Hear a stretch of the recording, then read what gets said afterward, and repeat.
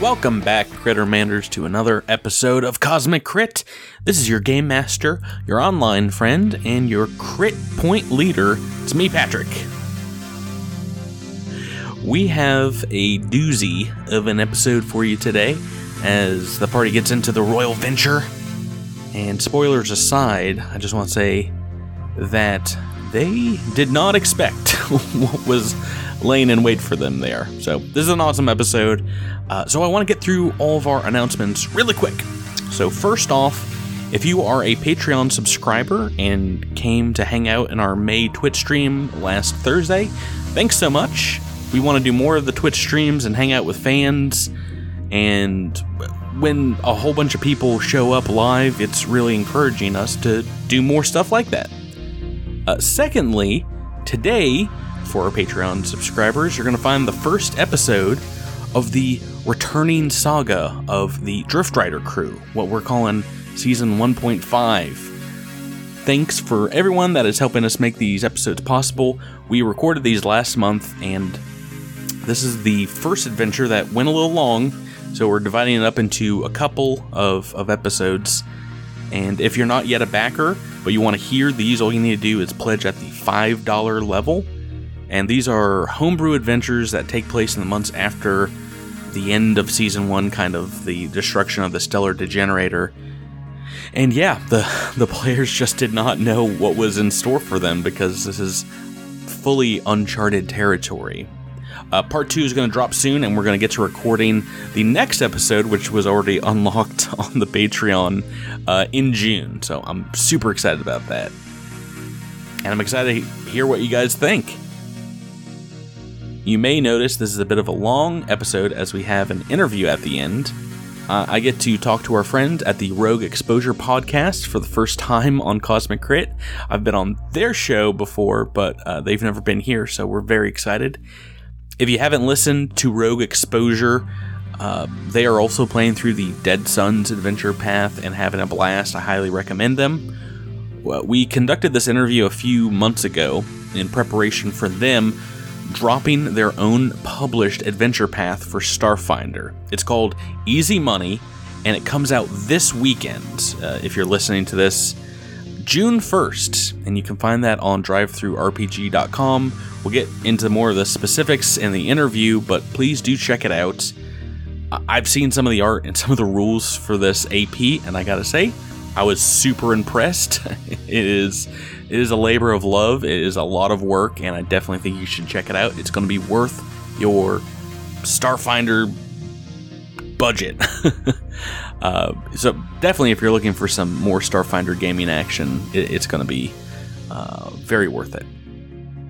So that's it for this intro. Once again, thank you to all of our Patreon backers who keep the show going, keep us doing cool stuff. Let's wrap this up and get to this very long episode of Cosmic Crit. This is episode 86, and it's called Electivore Boogaloo. Episode commencing in 3, 2, 1. Episode initiated.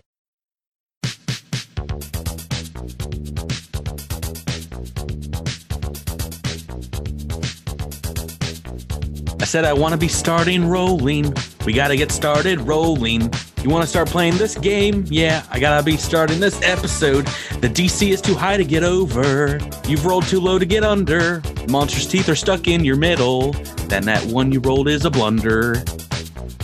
Welcome back, Crittermanders, to Cosmic Crit. This is your lopsided leather jacket wearing GM Patrick telling you that if you want to be a PC in my game, it don't matter if you're a tiefling or Aasimar. I'm rolling thriller crits and bad super hits with a sequin gloved hand.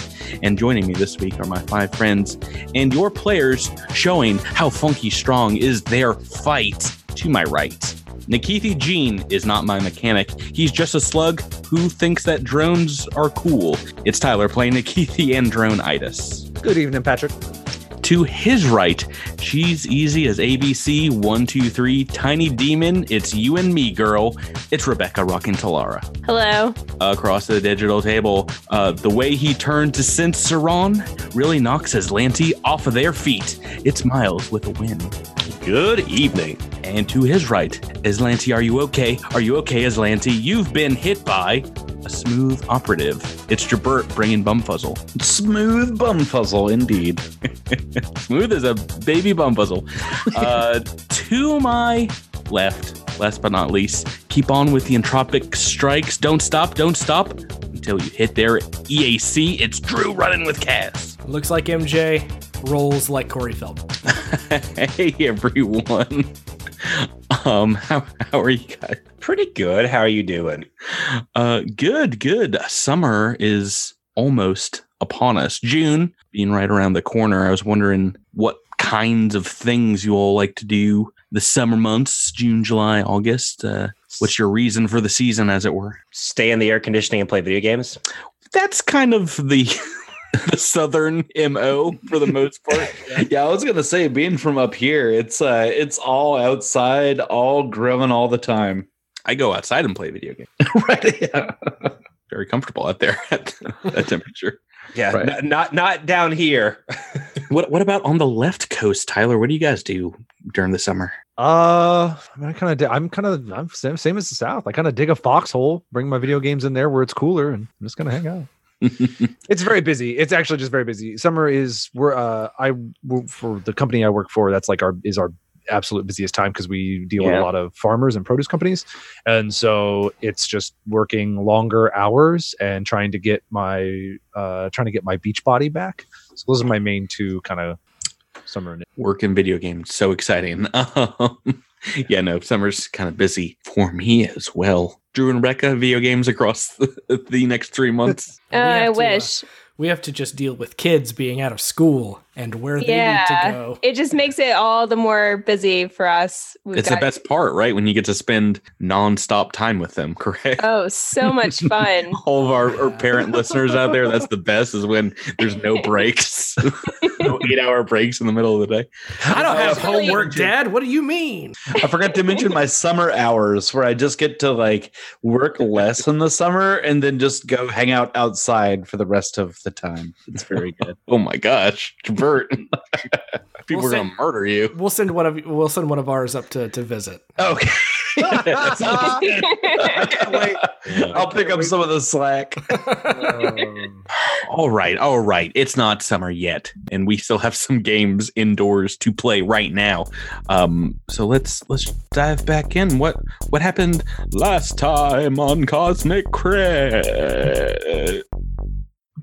Please use that version. Yeah, you want to take that again, Patrick? No, not really. No? Yeah, Patrick, that's the worst you've ever done that. You should take that again. Right. After a rousing success in their assault against the Aslanti, the crew of the Phoenix's Respite celebrated with the colonists. Bumfuzzle converses with that Ludovar Kresk and convinces him to let old Bumfuzzle borrow a few hover trikes. During the celebration, Bumfuzzle returns to the ship to get the cargo, while the other members reflect on their past with Sedona. Keithy and Idis participate in a peep show on Kaz. Kaz's steadily declining mental state puts him on edge, but that gets tabled for now, as the team decides to head into the forest and find the Royal Venture. The team locates the Royal Venture, a crashed Aslanti ship which may hold the location for Sedona and Lieutenant Saru, but is ambushed by a large synapse worm. Oh, yes. And last week you all killed the synapse worm, an ingenious beast, if I must say so myself, surely wrought by some sexy and smart creator. That was 600 experience points, which means you get 150 each. We haven't had a total update in a while. Brings you to 2,175 experience points. Yahtzee. Woo! No, almost Level 2/3 of the way. I think it's 3,300 if memory serves for level 3. That is great. Right. So that's where we left off. You guys were right outside the Royal Venture, and you see through the vines and things like that, you see a door right above the wing. What do you guys want to do? Sounds like we're gonna have to door. Well, wait, what's can everyone's we- condition after this fight? Yeah, can we take 10 minutes? Yeah, are you okay? Didn't Keithy get very hurt? Cares about Nikithi? Idis is hurt. Oh no. Yeah. Everybody's favorite. I will take 10 minutes as well. I'm going to hold off on the 10-minute break. I'm so close to max, and I know this is going to bite me in the... Yeah. Bumfuzzle will stand guard with Kaz. Alara will join you. Oh, right. Yeah. This is Defense Force 3. Maybe Talara, as you're walking away, Nikithi signals over to you, and he's going to request that you use your magical mending on Idis, if that is... Oh, of course. Yes, absolutely. It's a brand new day. So that is a D4 for mending. It's 2. All right, and who are math experts out there? Idis's max health is 20, and I get to repair, I believe, 25% her max health with my repair drone feature. With That'd be 5. That is 5. 7 altogether with mending. Idis is fine. Quit worrying about your dumb drone. Still 1 hit point down, but that is much better. Oh boy. So who was burning an RP here? I am. The big blue bear. Anyone else? Or I don't think we had too many big hits, right? Just a lot of kind of area of effect damage from the synaptic web. Correct. Yep. Alrighty. Who is going in first through this fairly small porthole? This kind of medium-sized creature. Oh no! Can I even go? Yes, you can, but it is indeed like you're, I don't know how to describe this, trying to fit your body through a knot in the side of a tree, going after some kind of aviary some byproduct. Some honey. Like you're trying to enter an apiary. Yeah. I'll go in first. It's just like when we put on your armor, right? Just gotta grease up the sides and just get on in there. When his butt comes through, it's like right, exactly. Yeah. I'm gonna open the door and lightly place a foot inside. All right, it opens on up. What we see here as through the door. Just beyond this porthole, it looks like a long hallway, kind of splits into a couple directions. It looks old, a little musty, but still pretty well kept. You see gold-lined sconces along the top that are providing light. And to your side, immediately when you walk in, a high-tech blinking computer terminal just near the hatch. And it kind of starts up as you walk in. The hallway ends in the eastern side, just in a crash of crushed bulkheads and sheer rocks. And a couple doors exist to the south. One leading off in this hallway here, and one just south in the hallway. Can we hear anything? Can we listen really hard? Listen your hardest. Yeah, it seems like even stepping inside here, the sounds of the forest completely vanish behind you through the remaining bulkheads. Mainly that's because Wynn is trying to fit his very large body through the portal right now in his airtight cell. Bumfuzzle, give me a hand.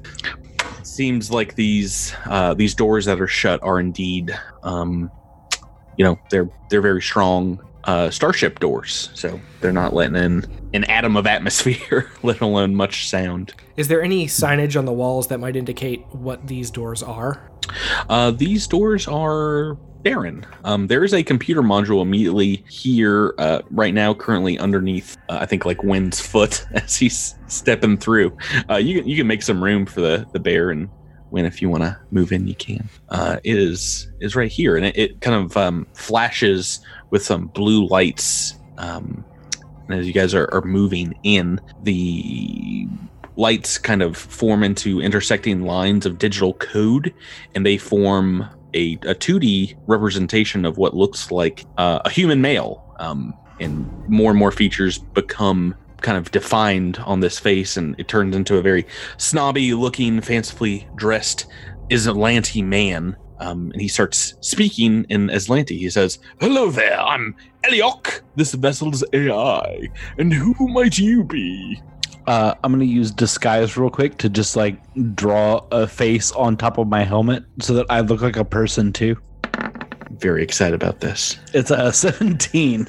I take out a Sharpie and I draw a person's face on my helmet. And what do you say? I say, Aha! Yes, indeed. Greetings, fellow human.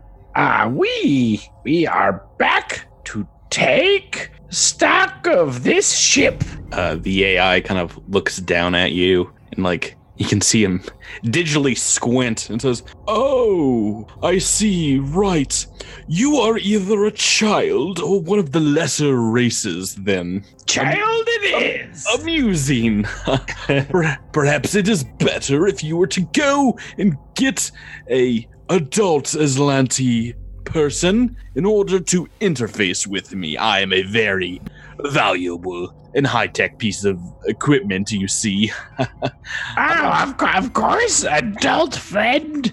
And then I go and grab Kaz and bring Kaz back and say, "Here's my daddy." Creepy. I was like, oh, finally, someone who will be able to use their superior intellect and understand my various facets. Yes, and Kaz looks at Bumfuzzle with a look that says, "How in Prunk did you do this? This is never going to work. What were you thinking?" I just give the okay fingers back. We are here to survey this ship and request an internal manifest as well as map to download to our personal devices. Can you assist us? Oh, certainly, sir, but you must forgive me. My visual sensors must be smudged somewhat. I cannot tell if you are in fact of Aslanti blood. I would like to do a retinal scan for confirmation. Can you please take your glasses off? Is that required? Oh, yes. Kaz looks around the room and Bumfuzzle's still giving you the okay sign because he drew on your irises last night with his marker. Well, what's Nakithi think about this? You're seeing this scene go down between obviously the two smartest people on board this crew, Kaz and Bumfuzzle.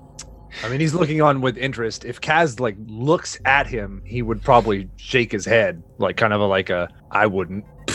Oh, that's what the shaking head mean? Yeah, yes, that is what the shaking of side to side of the head means. Nah. What do you think, Cass? Bumfuzzle, is there no way that you can hack this with your computer skills to prevent this from happening?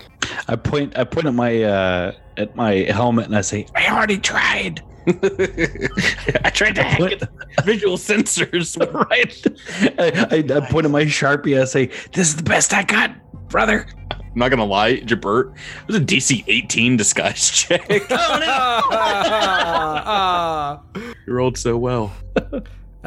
Kaz stands up. He looks around at the other members of the crew and does kind of a turnaround gesture. Just to ask them if they wouldn't mind not looking as he removes his mask. Okay. Well, all right. Do I need to roll a diplomacy check for that? No, I'll do it. I'll do it. That's fine. I suppose it's a weird request, but I mean, this is some extreme modesty, right? Like, oh, you can't see my eyes. That or he's Batman. I don't know. But well, we've got Batman here. Everyone listening at home, you've got kind of sports goggles on your face underneath what you often have a bandana tied up there. They're kind of like sunglasses, but I guess more tactical. They provide more light coming in. They're cooler. They're cooler than glasses. Right? Is everyone turning around? Yeah, I'll turn away for Mr. Modesty. Sure. Cool. So they'll give you a quick eye scan, Kaz, this AI, as you lift up your goggles, and Eliok comes back and says, "A good day, sir. I see you are probably the leader of these dumber, subservient folk. How may I be of assistance today?" Kaz quickly puts his mask back on and says, "Once again, that manifest of the ship, as well as a map of the different quadrants in it." Of course. Welcome to the Royal Venture, the personal starship of none other than Perept Almendria, of the eternal and glorious Aslanti Star Empire. On board, you'll find the prototype device allowing faster-than-light travel known as the Rune Drive. Sardat Almendrea's technomancers, engineers, and miracle workers are on board to ensure that this maiden voyage is a success, and that this drive can be duplicated and put into every Star Empire starship from here until the edge of the universe. This test flight happened upon 8904 AZ and will be the first of a series of tests. If you would like a map of this vessel, I can provide it to you with access to all sections of this starship upon request. A port opens up. You can attach any comm units you'd like if anybody does indeed want a map. Let's get a map. Nikita, you plug it in? Plug it in. If I could do how easily does Nikita think this would be hackable? After watching the AI kind of interact and maybe like poking around a little bit, if you start to download the map, it looks like a tier 3 computer. So at the very least, that is DC like 25. That would be pretty hard. Right. Right. So, you guys can download this map, and I, as Game Master, get to show you everything that is about to happen now. Bloop, here's the map, the entire map. Ooh.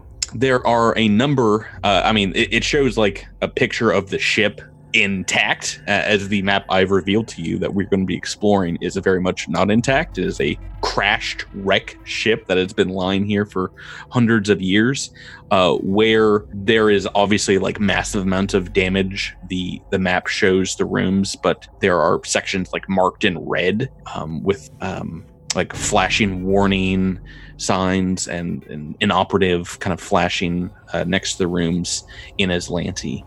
Elliot comes back and says, yes, this vessel is currently somewhat inoperational, but the appropriate authority has been contacted and is taking great care to ensure it will be repaired in just a matter of hours, I'm sure. Eliok, have any other Aslanti come through here recently? Oh, several, of course. We'll be on our way shortly. You can have a seat in the galley. How long has this ship been in this state? I believe just a few days.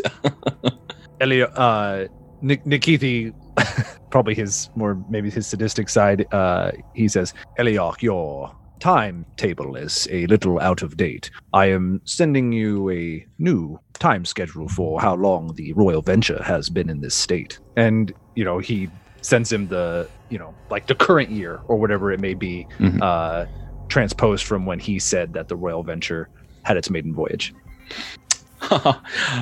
Silly inferior mind. We don't follow your calendar. We Aslanti have our own timekeeping pieces. I'm sure that, and he points to Kaz, they will be able to explain to you how our months and years work. Yeah, Bumfuzzle looks at Nikithi and says, yeah, man, come on. He lived in, well, whatever. This terminal does not have access to the bridge, but if you would like to update the software there, you may. If you require things like the captain's log or our repair schedule, I suggest you located it there. That is section 12 of the ship's map that I provided you. We should go to the engine room. If this rune drive is anywhere, it will be there, and then we can get out of this place. Indeed, to the engine room. That looks like it is immediately to the south, and there are a couple of like warning flashing lights there of like damage, inoperative, breach, things like that. This is fine. You heading on in, Kaz? Kaz is stepping inside. Okay, great. Let's go down to room number 3. Walking in, Kaz, you can see the carnage wrought here from the ship's crash. Dirt has spilled through tears in the hull. The massive kind of engine turbines are bent, turned sideways. Wires hang loose from the ceiling along with vines about 16 feet above you. And the ground here is covered in moss. The eastern edge contains a door that kind of looks askew, and it's lit by some red flashing lights, though there's enough ambient light here through the ships and maybe some light pouring in through little cracks that it's pretty normal light in this room. The southern side of the room seems to have some burn marks, some destruction that seems very recent, where maybe another door was supposed to be. That's this area down here. Why don't you guys make me a perception check? I'll tell you if you notice anything else. Oh, I need to reset my cash. I've got a 24. Well, that's pretty good for perception. A 19. Nobody's will-based here, right? Well, I wonder what the highest is. The highest perception Bumfuzzle is at +6 right now. I'm +6. Pretty I think Nikithi is also +6. Oh, that's pretty good. Right. So, as you guys are moving in, making your way into the room, you guys can just stop moving your characters right now. You hear maybe a slight shuffling, a rustling noise as there's some dirt that falls from the ceiling above you. And as you peer up into the rafters, through the vines, you see 2 bright blue eyes light up, and then 2 more. And then they lunge down towards you. It's our initiative roll time. Bum, bum, bum. Oh man, did we find the White Walkers? Eyes of blue means death to you. Yeah, eyes of blue, death to you. That's what they say in Game of Thrones. Yeah. That's exactly what they Oh, those Skreelings? say. You wish. I know. No, they're Electrovores. You can see the art, and you might know a little something about a book called Alien Archive 1. But these guys, indeed, look like small winged creatures with a couple beady blue eyes, like a snake or kind of scorpion-like tail that like whips around underneath as it flies down, crackles with electricity. You might know this, Tyler, but does your character? We shall see. We shall see. They're pretty common. They're actually from the known in the Pact world too. Yeah. How they got here, who knows? But let me roll some initiative along with you guys and figure out what's happening. I would love to roll a decent life science to identify a creature, since that's partially what Keithy's built off of. All right. So you guys did not notice them on the surprise round fluttering down. So they come down with a move action. Let's see. There's going to be one between Talara and a Bumfuzzle. One that kind of floats down, maybe between... between Win and Talara, and then one between Bumfuzzle and Cass. And we are in initiative turn order, and they are first in the initiative turn. So, yay! Wee! And they both have these pretty great abilities for scaring off groups of predators, these electrovores. It's called Electrical Discharge, which I'm going to do now. I need everyone, jeez Louise, everyone to make a reflex save as they send out this kind of shock circular web. Unfortunately, I need Win to make 2 right between these two guys. And this is DC 13. Yes. Which means Win has failed twice, it looks like, Miles. Oh no. Oh, I'll see you guys next year. 3 and a 9. So, these two things come down between you, and you're basically between 2 shock paddles. As they are doing some electricity damage to you, I'll roll this. Electricity damage. Go take Talara. Oh, yeah. Well, oh man, hopefully I can do some damage here. Let's do first all the ones, everyone to the north. This will be Nikithi, Drone, Idas, Kaz, Bumfuzzle, and Win. Near max damage. 7 points of electricity damage. And now just a Win and a Talara. 6 points. I'm sorry, is it reflex half? Reflex for half, which means you take none. Yeah. And I take none too. It also means that you don't get the staggered condition for a round, which, man, I'm sorry, means you are staggered. Staggered like a daggered. What's half of 7? Is that 4 in this case? 3. 3. Round down. Round it down. Round it down. So once again, staggered means that you can only take a single move or standard action. You can't take them sweet reactions. Help me moving around. That is a standard action for them to do their ability. So they're also going to kind of just fly backwards a little bit, I think. They're going to both kind of fly back up towards the rafters. So are you leaving a threatened square for me? I'm leaving threatened squares from everyone, but you have not acted in the... so no reaction. Oh, you do? Yeah, these guys are tough. Have fun, everyone. Bumfuzzle, you're up next. All right, yeah, I'm going to fire out I'm going to pull out sort of a pistol-looking device, and I'm going to pull the trigger, and a bunch of chaff just comes out at the one that is just flying just above me, and it sort of confuses the Electrovore with this chaff, this little chaff burst. Some chuffa. Yeah. You shooting up at him? Yeah. And I'm going to, can I reach it with my knife? You cannot. It is 16 foot up. Oh, well, then I'll stay where I am. And I will shoot the one time. But first, I'm going to use my engineering grenade, or my engineering check. That's a 34 on the check. Okay. That's so good. And then as sort of like the glittery metal bits are sort of like filtering down, I shoot through them. And I shoot my laser sort of and bounce off a bunch of them. And I hit the one where it doesn't expect. No, I hit it. Yeah. 2 18s in a row. Whoa. Whoa. Alrighty. Whoa. Let me just give you here another little D4 here. So that'll be 6 points of damage. Nice. To the one right above me. Alrighty. So that one's been scored by a laser blast. Fire damage. Seems not to like that. Talara, you are up next. Yeah, I'm going to take the cue from Bumfuzzle and use my laser pistol. Mm-hmm. Same one or the one that hurt you? The one that hurt me. It's Okay. like nearest to me. Yep, that one is just a little bit closer. Trying to decide if I should do a full attack or if I should just do one. Ooh, good question. I think I'm going to do a full attack because I'm probably not going to do a whole lot of damage regardless. So. Mm-hmm. 17 to EAC.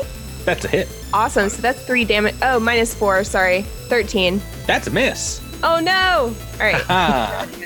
Ooh, roll higher than a 14. That's better. 21, so 17. Another 18. Jeez Louise, you guys. Okay, that is a hit. How much That damage? one hits. That's 3 damage. All right, couple scores. I thought I was gonna have a nice damage-free round outside of reach. Win, we're on to you. You are staggered. Standard. Win is going to use Get 'em on the creature that Bumfuzzle was attacking. All Nice. right. Good move. Bring up the target. It is on, like Donkey Kong. That is your turn, bringing us to Kaz. Is this yellow surrounded thing, is that something in the middle of the floor? Could I walk over that? Yeah, it looks like a little bit of the engine here. You'll have to walk around. Fine. I'm going to move here then. Okay, they're both up in the air, so it doesn't really matter how far you move forward. Just FYI. How high up are they? 16 foot, as I said. At least I will. At least I will take some damage in front of one of these cats. Cause I can't do much. So Did you not take any gun from any of the previous movies? I don't need guns, except Oh. for right now when I clearly do. But I don't need guns. There's so many flying enemies in the game. Okay, Nikithi, on to you. I'm trying to figure out. Okay, he's 15 feet up. So even if I put Idis kind of behind Kaz, the Kaz isn't going to provide an EAC or an AC bonus to the creature, correct? No. I mean, they're you guys are kind of shooting straight up, so there's not much in the way. A few vines, but they're not providing enough cover. Let's try to identify the creature first. Is this going to be life science? This is gonna be mysticism. You mean life science? It's an Osharan ability. Yes. And my life science, because it's intelligent based, is just a little bit better than my mystic. But hey, 27. DC 8, so I think you've got it. You do, as well as Tyler, know that this is an Electrovore. They are pests in docking bays and among ships as they get into kind of the electrical work, make nests. And as you are looking up in the rafters at these things, you see it does seem like these two are just at the beginning of making a nest here in the engine room. So you know a number of things about these creatures. EAC KAC is 14, and they can do this electrical discharge only a certain number of times per day. Anything else you'd like to know? I believe that's their only special ability. Anything we should know? And you already told me really their defenses. I take it they have no weaknesses or other special abilities? They have another special ability. Oh, I would like to know it. It's called Siphon, and when it scores a critical hit against most anything, it gets back a resolve point. Ooh. Yes, and it hits a living creature, a construct, or a piece of gear with a critical hit. And you do know just about everything about electrical discharge as well if you want. It's 10-foot electrical blast. It can leave you staggered. It does take an RPG. Okay, I see. So it's got like some synergy with its other ability. No weaknesses, right? Yeah. Right. It is immune to electricity, but no weaknesses. Gotcha. All right, that's good. That will be Nikiti. Idis is going to move into just a slightly better shot path. So she is shooting over Kaz. And Nikiti will also say, Kaz, be careful with these electrovores. I believe I could make a gauntlet for you if you do not destroy the body completely. And with that, Idis is going to aim her tendrils and use her flame weapon. Try to shoot this thing out of the sky. That's gonna be a pretty crappy roll. Never mind. 9 on the dice for a 12 altogether. That one has get 'em, so that's a 13, but still, we already know. 14 will do, so that is a miss. Any movement? Anything you want to move forward? Yeah, Nikiti is going to back out of the room. Wise move. It is their turn again, and I think they're going to do something very similar. This one's going to fly down near, I think, Bumfuzzle and the Kaz. Whoop. And this guy is going to do something similar for... it's just going to move right back to where it was between Win and Talara. And more electrical blast. Let's do it. So first, the one near Bumfuzzle and Kaz. Why don't you two give me a reflex roll? Yeah, Drew. Get it, Drew. Fail. Oh boy, both failed. Wow, 11 and a 12. So coming at you with 4 points of damage, but you guys are both staggered. Staggered mover standard. Next turn, Win and Talara, same thing. Reflex roll for me. You got this, Win. Becca's fine. Win's fine. Oh boy, Yeah. 17 and an 18. You guys take 2 points of electrical damage, or 0 if you're a broken race that probably should be errated. And they're so good at low levels. I love them so much. Them tieflings. That is their turn. They moved and they standard actioned, and Bumfuzzle, we're on to you. So it's a move or a standard when you're staggered? I believe so. No reactions as well. Okay. Yeah, I'll just take a normal shot with my pistol. All right. Not get him, I'm assumed. No, this one's still get him. Oh, I see. I see it there. Okay, got it. Okay. I'm going to go ahead and add +1 to this. That's only a 10. Only a 10 on the attack. A miss, unfortunately. Talara, back to you. Rebecca, this one is right next to you right now. But it's still like 16 feet up, right? No, this one is now hovering just about 4 feet above the ground. Oh, fun. Yeah. Oh, crap.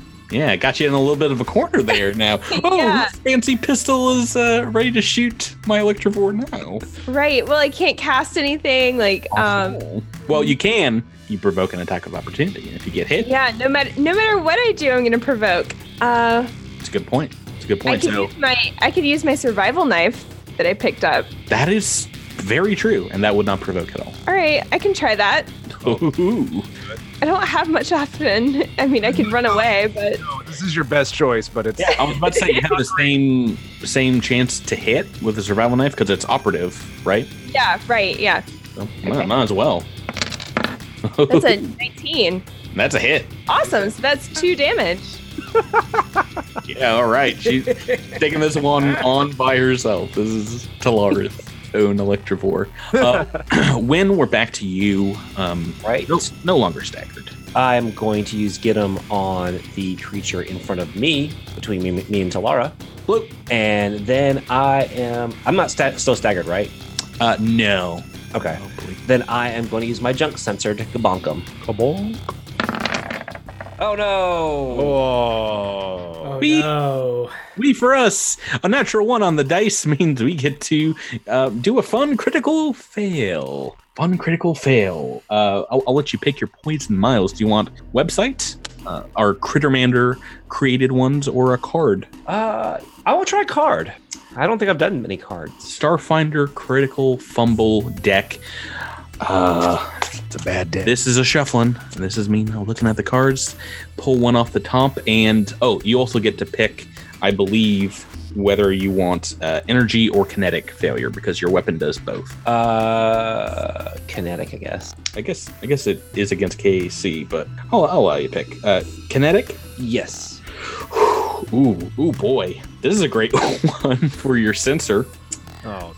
Which is gonna break, isn't it? Oh no, It was gonna break on the natural 1 anyway. It's so bad, Miles. It's called rebound to the face. Oh, no. You take the weapon damage, so you've rolled a 6 here for weapon damage. You take the weapon damage, and then the extreme blow is melee, so you get this as well. It's called surprisingly aerodynamic. Your weapon flies 3d6 squares in a randomly determined direction. That's like out of the ship if we bank it right. Oh no. Do you want to roll 3d6 for me? I'll roll the direction. Sure. So you get hit in the face, and insult to injury, it then flies off your face a different direction. Of course I rolled. All right. Oh my god. Wow, really well on the 3d6. I've rolled, it's just going straight south of you.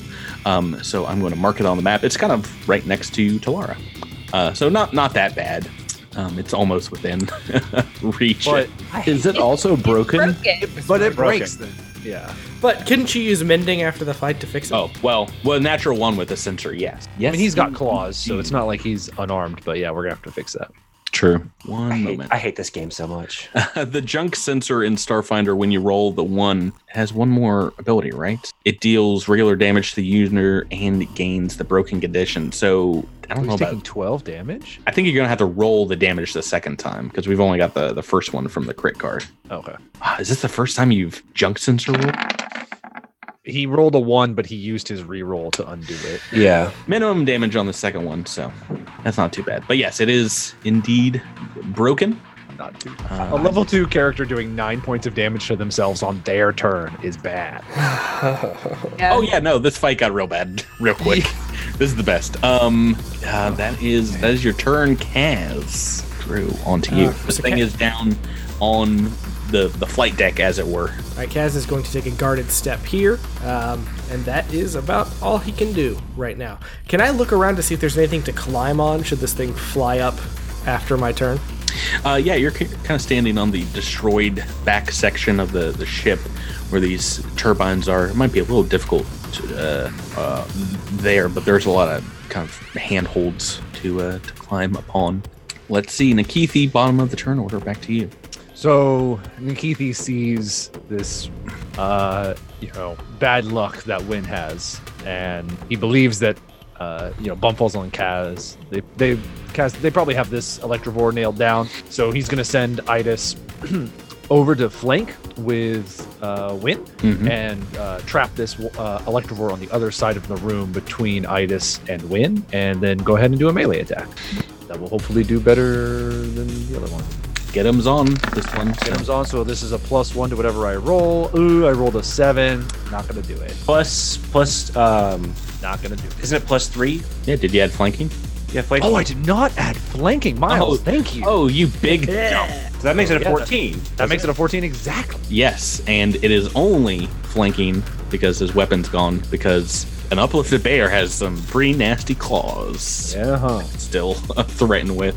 So that is a hit. What'd you get on damage? Max damage, so that was a very important hit. 6 points of damage. Yikes. Look at me paying attention. Yeah, good job, man. Thank you. How dare you, Miles? Go back to browsing Reddit or whatever you guys do when it's not your turn. Okay, that's turn 2. Oh, it's my guys' turn again. Yay for me. Let's see. Now we've got the drone next to this one. I think this one between Wynn and Akithi is going to kind of guarded step back a little bit to try not to be flanked, and it's going to try its discharge ability again. Oh, maybe for the last time. Go ahead, and the three of you give me a reflex save. It's a fail for Talara, thank goodness. Natural 20 from Wynn. Oh no. God. And Idis taking some damage here. Fail from Idis. 6 points of damage. Oh, you know what that means, Rebecca? It means 1 point. I've managed to deal damage to you. Am I also staggered?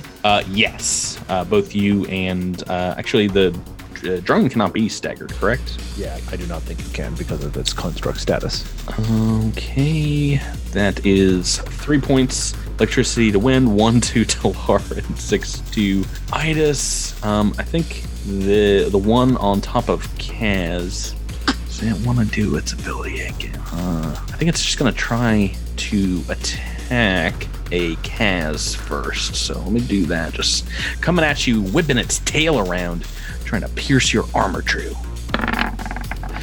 Okay. And that is a hit. So 12 on it. 12 on the dice. Are you attacking EAC or KAC? This is against KAC. Have you factored in my +1 to AC for my entropy point that I earned for the last time you attacked me? I've rolled a 23, so it is a hit. That's all I needed to know. All I needed to know. Juicy hit. 7 points of bludgeoning damage. Boy, where is it gonna go? It's gonna kind of fly around the back side of you now, maybe to its mate. Yeah, gonna fly to its mate. Okay, that is their turn. They gotta keep flying. They're a little loopy, so they don't have good hover ability here. Bumfuzzle, we're on to you. I reach into a back pocket and pull out the sparking electricity net, and I throw it at these guys. Electricity net? Yeah, like a net, but it's like electrified. It's like what they bring down, I don't know, like all comic book characters with. You foolish fool. It's immune to electricity. You've described something that's immune to. That's fine. I don't need it. I don't need it to damage the thing. I just need it to distract it. Yeah. I wanted to be that too so bad. Dog. 18 on the dice again. Right. Yeah. Again. When I get to roll, I roll good. Jabert this season has been insane with dice. On my engineering checks, I've been on point. Absolutely have been. You all right, feel yeah. one, right? Yeah. So the net just sort of like slips off the back of the wings, and as it turns around to look, I did nothing. Right. It's like, haha, that was a silly net that fell off of me, and then when it looks back at me, there's a laser right to its face. Oh my. Pachoo! 17 on the attack. Oh no, that's a hit. All right, and 5 points of damage. Ouch. So, second time it's been hit, both of them by a Bumfuzzle. Ouchies, ouchies. Talara, onto you. This one down here has been hit a couple times by you, right? Yeah, and I'm going to keep shooting at it. So I'm staggered, so I can only take one action, right? Standard or move, correct. Right. So I'm going to raise my laser pistol and shoot a single time. And this has to get him up. So that's 11. Yeah. That's a miss. That's not going to do it, unfortunately. When we are on to you, you can see your broken sensor kind of leaking fluid. Maybe in a pool of fire about 10 feet away on the southern edge of the room. I'm going to keep get him on the same creature. As a move action? Yes. And then I guess try to attack with my claws. Ooh, we don't get to see a lot of feral win very often. I'm excited. God! Oh my. Seriously? Oh my. Oh heavens! Another natural one. Hey, do you guys hear that sound? That's the sound of Miles leaving his office and never coming back to this game again. It's so good. I am done. That's the worst. That's the worst. It's like it's not day. I have historically complained about my low rolls. I've never done this. I don't think I've ever done this. I have rolled Yes, you have. garbage this entire season. You've rolled 2 natural ones back to back, Tyler, but never attacked, right? Not attacks, no. Yeah, the 2 natural ones I had was the reflex save to fall off the Stargazer statue. So good. And then, I should have killed you for that. Miles, once again, deck or critical fail generator on CosmicCrit.com, where we got all our fan submissions in. I guess I'll go with the CosmicCrit.com. Okay, Yeah, picking the fans. mixing it up a little bit. Now this is going to be a melee attack from our crit. Oh, this is like the exact same one you just. Are you kidding? It's called Bonk. It makes more sense if you had your sensor out, but you misjudge the swing of your weapon. The backswing hits you in your own head, but you only take 1d6 points of damage. Wait. So I just punched myself like a.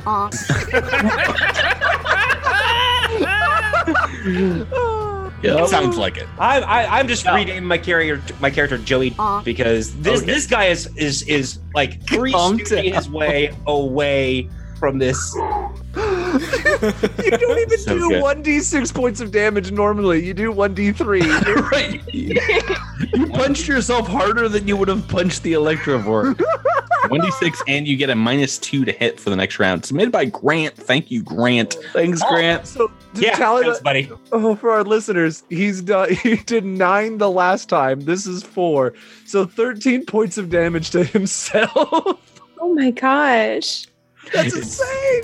It's So not the a laughing damage matter. leader in this combat is Win.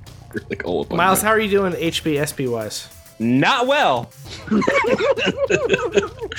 Not well at all. That is your turn, a move, and a standard. Kaz, we're back to you, Drew. So the one is the one to the north. Is it flying right now? It is, but it is within melee range. Didn't Oh. fly back. Right. So Kaz is going to take a guarded step right here, and then he is going to punch this thing with an entropic strike. That is a 20 to hit Oh, that's a hit. for 4 damage. Okay, and what kind of damage? Bludgeoning, acid, both? Both. Let's do both. Fun. It is still up, but it is taken enough laser blast from a bum puzzle and now a punch from you that it's hurting. You can see it kind of limping as it flies, tries to keep altitude here. Nikithi, back to you, Itis, in a bad place, kind of pinned in on the southern wall here. Idis is going to also take a little step, guarded, to try to regain that flanking position on this original Electivore that Win, Talara, and Idis have been attacking. And she's going to do another melee attack. Mhm. And take it down. Hopefully I will. It's barely enough. 1 for get 'em, 2 for flanking is going to be 15. That is a hit. And another max damage roll. Way to go. Way to go, Itis. Good girl, Idis. Once again, this one is also pretty bloodied. Both of them not looking great. Not looking great. Any movement from you, or are you done? Oh boy. Let me see if I have any. Hold on to check really quick my inventory. I want to see if I have any serums. I might be able to run up and prepare a injection. Ooh. Nope. Sorry, Win. I don't have any serums. Oh, well, someone's going to die. We are in turn 4, I believe, at the top of these creatures. I think this one it's in the middle between a Win, a Kaz, and a Itis is going to use its last ability to shock. Shocking grasp there. It's electrical ability. So the 3 of you, please make me another reflex save. Come on, Idis. Yes! Itis passed. A Kaz passed. Nice. Let's see, Miles, what you got? Ooh, 11 on the dice. Oh no. Or 8 on the dice. 11 total is a miss. 5 points of electricity damage. 2 for you two that passed. I'm down. Oh no. The bear.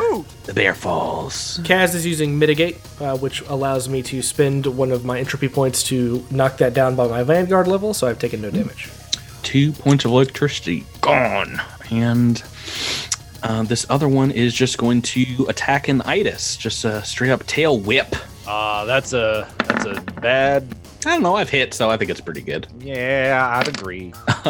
6 points of bludgeoning damage. I need to get a critical off, please, in order to get their stuff back. And they're just going to kind of flap around one another in kind of like a little circular dance, changing positions almost for their turn, for their movement. And that is their turn, and we're back to Bumfuzzle.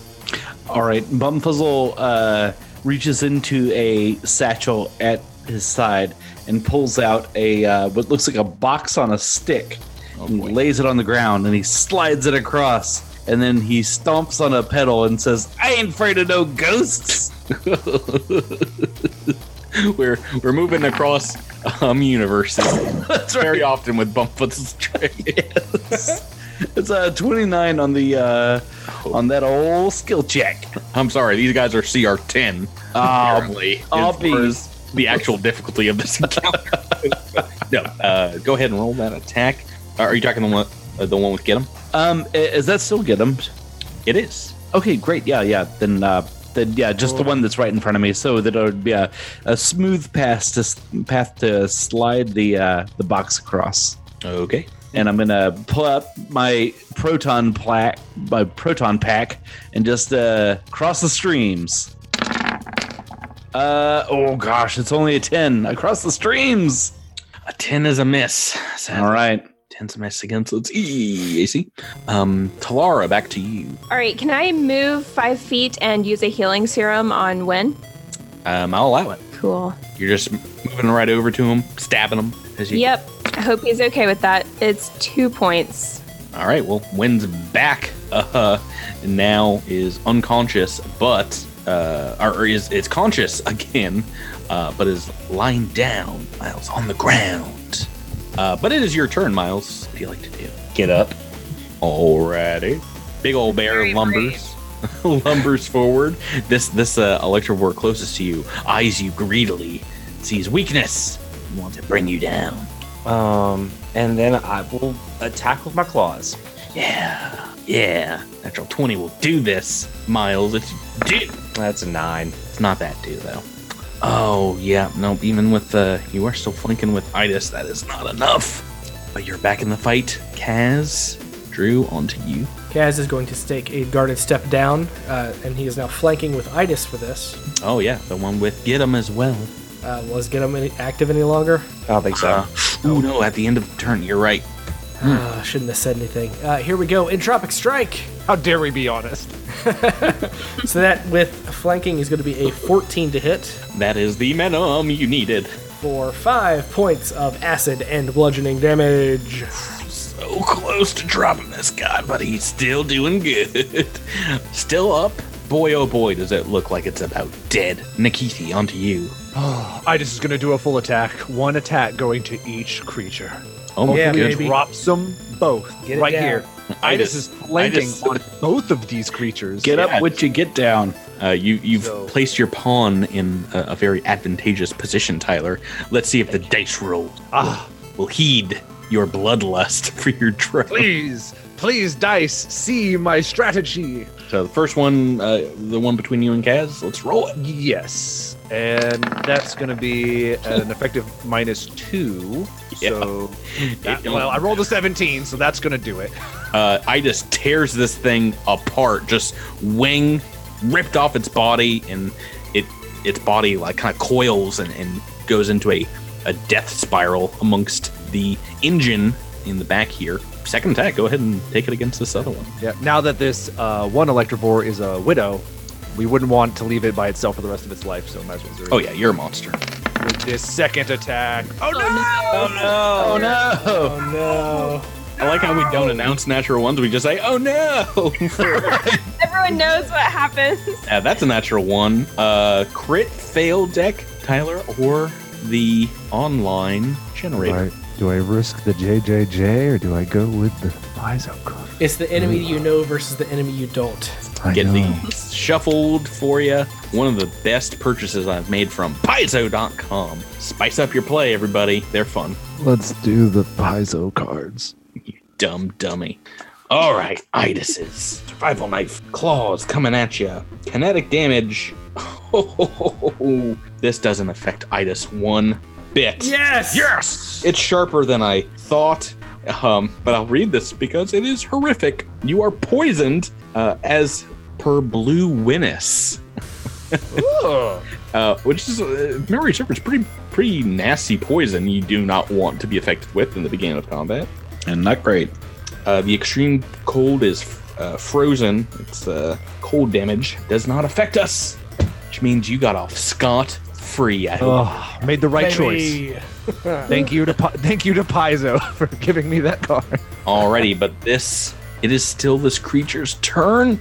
It is, actually, you guys can make attacks of opportunity because you've knocked it down low enough. It is just going to straight fly up and try and get out of here. Now that is a win, a Kaz, and an Idis that are within striking distance. Entropic Strike, baby. It's a 22 to hit. That's a hit, but it's still going.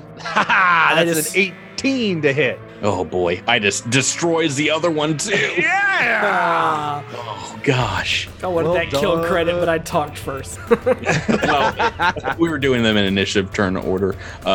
Win missed with a bear claw. Kaz hit, but it was like I could see freedom in this hole at the top of the ceiling. Idis, 2 kills, 2 confirmed Electrovore kills. Yeah. And we are out of combat. Nikithi immediately comes into the room and starts dissecting these Electrovores to make those gauntlets for Cass. Talara pets Idis and congratulates her since Nikithi is completely ignoring her. Idis literally limps over to you because she has sustained heavy damage. Yeah, Win passes out. Yeah. Bumfuzzle walks over to Win and starts petting Win because Win did a good job. No, he didn't. He did the opposite of that. No, I believe in you. I believe in you, Win. Don't be so hard on yourself. You showed a good effort. And just pat behind the ears, scratching behind the ears. Kaz just walks up and stabs Win with a healing serum. Bat stab. 2 points of damage. Unbelievable. Right, just like it's like I was gonna kill you the whole time. Oh wait, that was a healing serum. This is good for you. Good for you. So I assume we need to take a 10-minute rest. Do we feel safe doing that here? Yeah. So while you guys are resting, I will use mending on Win's sensor. Awesome. Good call. And fix that. We're going to need 30 minutes. Miles, how you working on healing, buddy? How you working on HP? I have 4 HP. I am going to try to stick you with another healing serum. Stick me up, baby. Dig him up. 7! 7. Much better. That is nice. Yeah, just a little bit. A little more pep in my step. 3 times better than the last one. So who all was taking a burning an RP to get back stamina now? Kaz was. Winnie the Blue. Yeah, Bumfuzzle will do that as well. Talari, you want to burn one? Get that 1 HP back? Got 1 HP. 1 or SP? No. Right. I will be using mending, though, so I'll be busy. Nikithi is going to request that we take a 30-minute break because he gets out a aerosol can that just says pseudo void flesh on it, and he just starts spraying Idis. Somewhat void flesh. I can't believe it's not void flesh. I can't believe it's not void flesh aerosol can. Is there an engineering bay somewhere on this ship that we can go to fix Idis faster? There is not anything listed in the map as an engineering bay. The section marked 4 to the kind of northeast is marked technology laboratory, tech lab. So potentially they'll have something here. It seems like most of the stuff that might have been here in the engine room has been destroyed. But while we are resting, you guys thinking of what to do next, let's do the old XP roundup total, because this is a pretty hard encounter, believe it or not. It's, I think I believe it. I mean, it's as hard as Olaraha. This is a CR4 encounter, which means you guys get 1,200 XP total, or 300 each. And what does that bring our subtotal to? That's 2475. Ooh boy, yes. Ooh boy, I like it. Right. So let's see. As you guys are resting and doing some repairs here, you can tell that you're gonna have to do something to this eastern door if you want to walk through it. It seems to be kind of off its hinges, as it were. It needs to be shifted back into frame. Looks like the bulkhead is kind of tilted at an angle against the floor. Sounds like a simple engineering check. Why don't we go check the door up to the north? The door that you came through? I believe he's talking about this door in the into corridor at the very top. The door the door that goes from room 2 to room 4. Right. Well, that's up to you. You can also try to repair this door if you want, Bumfuzzle. Seems like something within your purview with engineering. Well, Nikithi, while you're working on that robo drone, I'm going to put this door back together. Good point. You've got plenty of time. Yeah, that'll be a 29 on the check. DC 18, so you were able to not only get it back on the right track, but oil it up a little bit. It's gonna open very easily. Yeah, perfectly. I'm gonna get this ship back and running, guys. Don't worry about it. Nikithi is taking so long that Kaz goes over to Bumfuzzle's door and breaks it again. And then I fix it one more time. And Kaz can put it back on its hinges with just a simple strength check, like Fonzie, elbow it. And, the southern door, or what was the southern door, as you're looking at Bumfuzzle, I think you get this check automatically. It looks like the engine was recently brought online within a few days, and it seemed like there was an explosion here, as you see fairly recently cooled slag and burn marks all along that side of the engine room. It looks like it might have, by the map you were given, opened up into a hallway, but it is completely impassable now. This section here to the south. So this looks like a new development here. Yes, some new carbonization or something. Well, I mean, everything else is grown over. There's moss and plants, and this is new slag, new metal, and looks like kind of newly disturbed rock. Wasn't that a Shin song? Since this is the engineering bay, and what we were looking for was a rune drive, are there any hints or evidence that some large piece of literally like a mechanical drift drive has been removed or destroyed? Well, while you're looking around, maybe giving Idas a little walk so they can do their diagnostics, their dog duties, I guess. Oh, that too. Expel some lubricant, some used oil. On the north side of the room, that you see a pedestal about 4 foot wide, 3 feet tall, aka a goblin's worst nightmare to climb. And up and down the sides of it are Aslanti runes, and on top you see a large hemisphere indentation with dozens of ports and wire hookups, but it is empty now. Seems like it did indeed at one point hold something very important. I take it there's nothing else I can gain from it? Hack it? Nope. It doesn't look like it's hooked into the main computer. What size item would this might this have been? I mean, it could have been anywhere from a foot across from the indentation to like 5 foot across. Okay. It looks like they gave it a good deal of room here. So it'd be like at least like 3 or 4 bulk.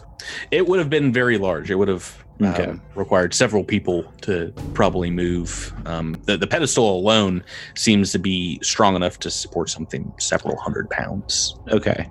I'm just curious if like somebody could sneak out with it, or if it'd be something they'd have to like put on a hover trike and carry away. Or A something. very, very, very strong person could sneak out with it, but Yeah, no. Maybe like a big blue bear. Whoa! I give Win a side eye.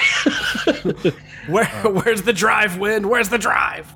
Oh, and then before we get going any further, Nikithi might come up to, or Nikithi will come up to Kaz and say, "Would you like a long-range weapon for any other flying creatures we may encounter for the rest of our time on this planet?" Oh, there is a implied subtext to that question. I like it. Hey, Kaz, you want a long arm? I count on my Wink. fists to do my talking for me. Oh my! But Well, when your fist can reach into the sky and shoot something out of it, Oh my! that would be my favorite today. But for now, Oh my! I will accept what you are giving me. But I would like you to tell me what you're giving me because I am bad at clues. you will be taking a semi-automatic pistol. Congratulations, you've won a semi-automatic pistol. I thought you were giving me gauntlets. Come on. Again, No. gauntlets aren't long range. They will not help you against a flying. to punch! Okay. So there were Aslanti runes on this pedestal. Can someone read those or figure out what they mean? Or I speak it as Lanty. As do I. Yeah, it doesn't look like modern Aslanti. It looks like some kind of runic, ancient, magical, perhaps. Yeah, I think like runes aren't necessarily an alphabet. It's just like they're like a symbolic language, and so If anyone has a mysticism I just check, meant I was wondering see if if we you can can- recognize what they indicate. yeah. well, maybe our Well, you- resident Oh no. mystic, Ignore Oh Talara. no. our resident mystic can maybe. Oh no, she can't. What do you guys roll? Natural 1 from Talara. Oh, great. Hey, Kaz, what'd you get? A 5. It's a 5. Is it a natural It's a one? 5.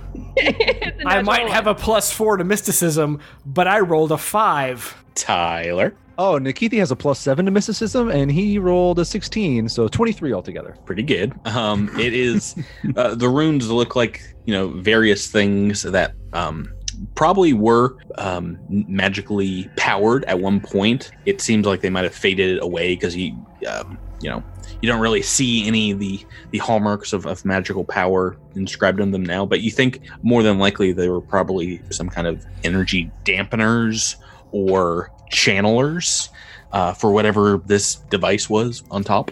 Guys, I think this just says wet floor, so be careful. Might be a wet floor. Could be a wet floor, guys.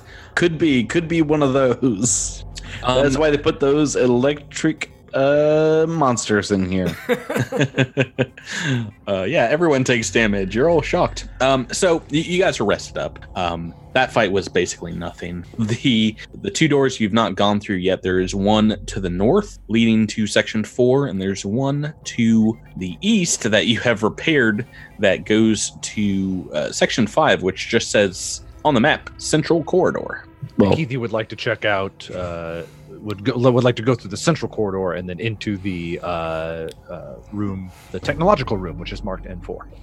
Kaz feels odd about going through the middle. He wants to go through the door to the north of the engine room, back into N2, and then come through the northern part.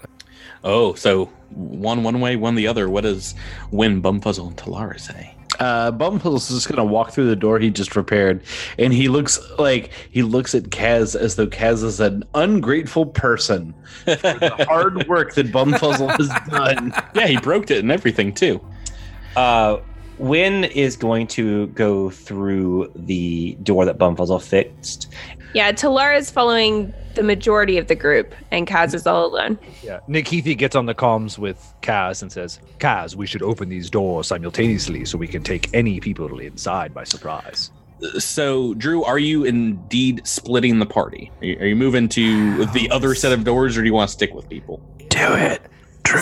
Since I'm the only one that came up here, it makes me immediately regret everything. But I've made this decision, and yes, I'm splitting the pronking party. Yes. So, what you see in the southern corridor here the central corridor, it's fairly short. It looks like on the map it goes a lot further, aft to forward, but it seems to have been completely destroyed to the east as a bulkhead has collapsed under tons of rocks. The untold many years of age that this ship has been lying under this hill. To the south, though, you see another door, and it's marked on the map as Perep's Chamber. The outside, you see a large symbol etched on the door, very ornate, and it looks to be like a crest of some sort. You see a flaming trident with some smaller runic symbols on it. Does anybody want to investigate that door, or you guys want to head north? I want to investigate that door. Do you have a culture check you want to roll me? Sure.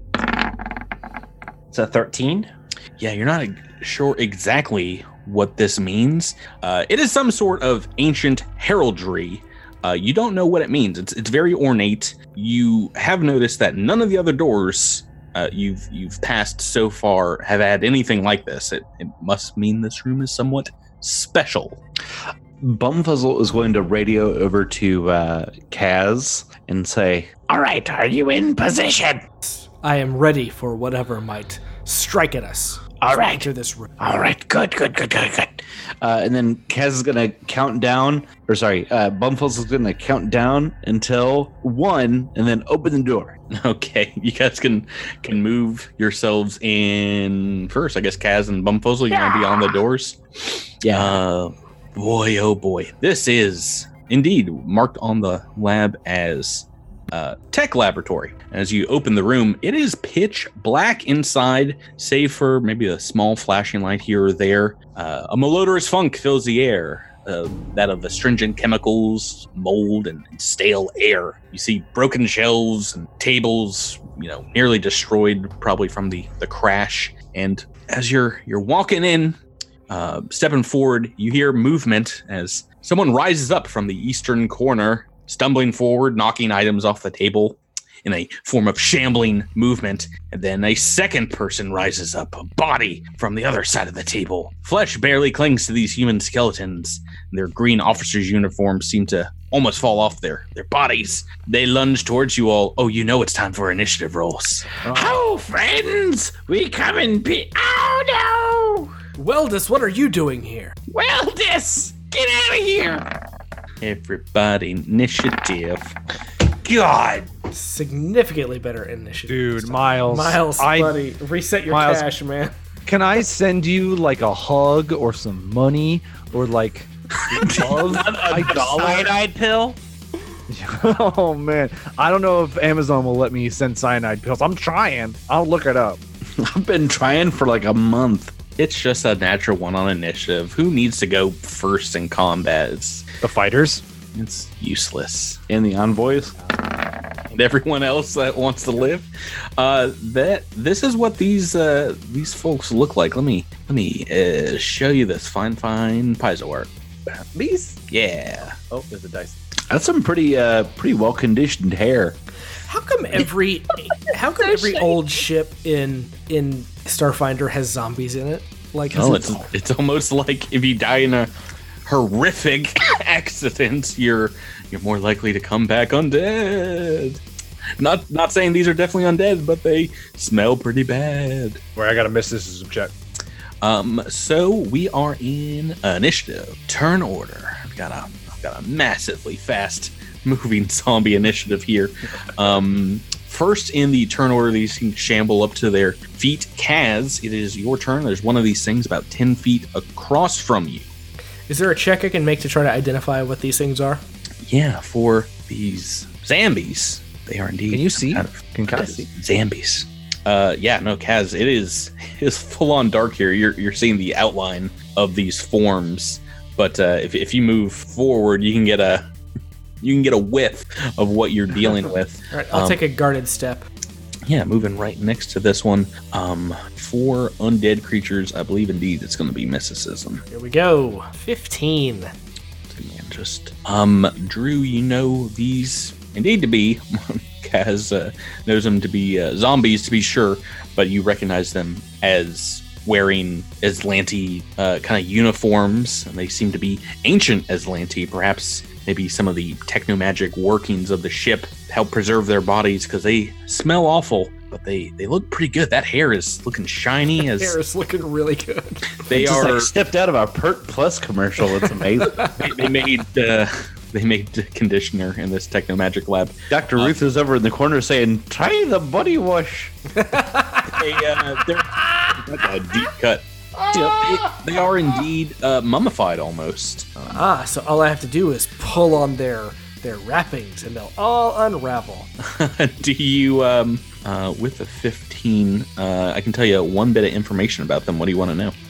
Do they have any special attacks? Nothing really special. It looks like they just make slambo attacks. Just try and beat people down to feast on them. I see. Do I have the action economy to attack one of these things doing that roll? Yeah, that's a free action. So. Entropic Strike. That is a 24 to hit. A hit. That's 6 damage. Max damage too. Okay. Not messing around with this one to the north side of the room. Like, kind of might be only you fighting this thing because you're on the other side of the table on the north side. But you notice your bludgeoning punches don't seem to be doing much of anything to this zombie. Bumfuzzle, you are next. I see Kaz fighting almost blindly at this zombie mummy looking thing. Oh yeah, no, good point. I need you to make a 50-50 miss. Oh no. Jabert! Oh, I'm the best GM. I don't forget anything. Roll me a D100, Drew. Before I roll this, what's hit and what's miss? Oh, always high is good for you. Low is bad. 77. The record is clean, and Jabert gets 2 cool points. Well, I was just gonna say, so I see how dark it is, and so I load up that same little like launcher gun that I shot the chaff out of. With a flare, and I just like point it right at the guy, and I shoot a flare right into the zombie's chest cavity, and it's good. Yeah, that'll do it. That goes right through the uprights. It's lodged in the chest of this beast. Right, and I say, Kaz, it's right there. And then I'm gonna move forward and attack it with my survival knife. Oh, I'm so sorry. You are moving on top of looks like a pretty sturdy table there. Oh no, a table! Yeah. How high is the table? I'm so sorry, Jabert. It is about 3 feet tall. Oh, good. Then I crouch over slightly and I walk underneath it. Yes! No, solid table. It is full of cabinets and things. It is impassable. That's not what tables are, Patrick. I've been to your house. I've seen your table. And you see the center island in my kitchen too. You can't walk under that. I know you didn't say it was an island. You said it was a table. It's okay. Anyway, to the wall, so it's not really an island. Okay. All right. Well, fine. That's all right. Do you want to make a very simple climb check to get upon a table? No, I'm gonna shoot at it. Okay.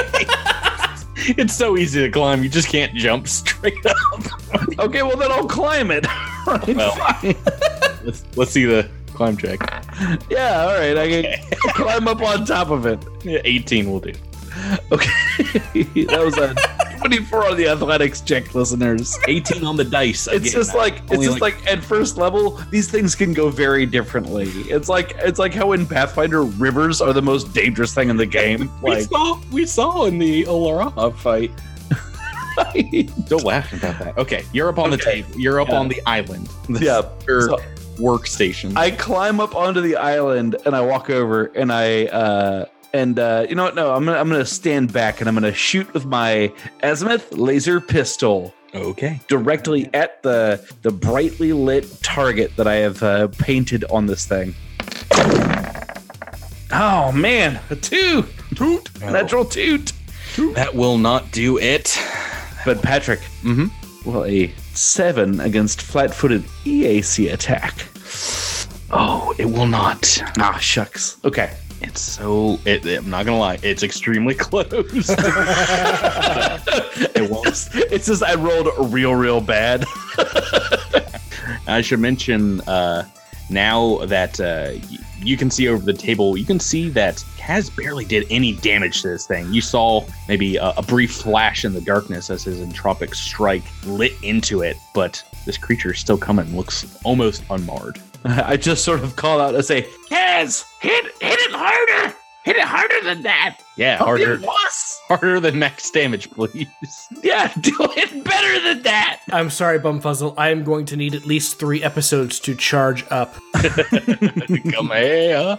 Nikithi, you are next. All right, so Nikithi is going to spend his move action to help Idis out and move. She's going to move into the room, but then towards the back of the room. Mm-hmm. And there's a space that seems to have a chair in it. I'm assuming she can occupy that space. Yeah, the back there is just kind of destroyed cabinets and things like that, but you can kind of walk on top. She's going to do that scene from Jurassic Park where she nestles into a cabinet to hide from velociraptors. But while she's doing it, she's going to shoot a gun at the zombie that is kind of down in the corner of the room. Gotcha. She's kind of shooting right down this little alley. And let's see how that's going to do. That was a 4 on the dice.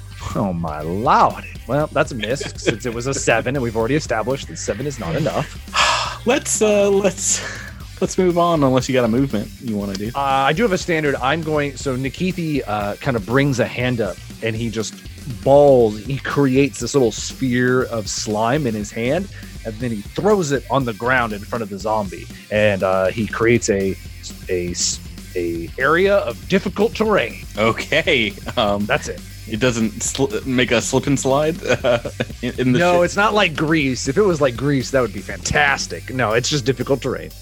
Okay. Well, this thing actually, Bumfuzzle, it might make you can get an attack of opportunity if you've got your dagger out, because this one is going to move through that difficult terrain and move right in front of Nikithi. Oh, come on, Patrick. Oh. Close the door. What? Nikithi closes the door. Oh, just like that scene in Jurassic Park, it doesn't want to close the rafters. That's hilarious.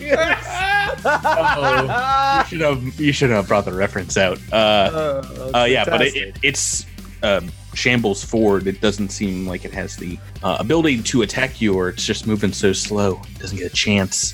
It's standing right there on the other side of the door. And this one up here to the north is going to attack Kaz. It's going to come at you, try and bludgeon you, Kaz. Bludgeon death. Ooh, boy. I have rolled fairly well here. That is a hit, a 13 on the dice. And let me roll some damage. Oh my goodness, almost max damage. That is 11 points of damage. Kaz, bludgeoning to your chest. Kaz has gained 1 entropy point. Ooh. Talara, we're on to you. You can see this thing through the doorway. Nikithi's kind of blocking your shot. What would you like to do? Yeah, Talara, prior to this zombie moving in front, has been kind of peeking around Nikithi and Bumfuzzle and kind of seeing inside the room and noticing that Kaz is having some difficulty. He did pretty well considering he's blind, but she's going to cast dancing lights and give him a little help. Okay. So he's now got a flashlight in front of him to light his way in the darkness. And awesome. I think that's about all I'm going to do. I'm going to pull out my pistol.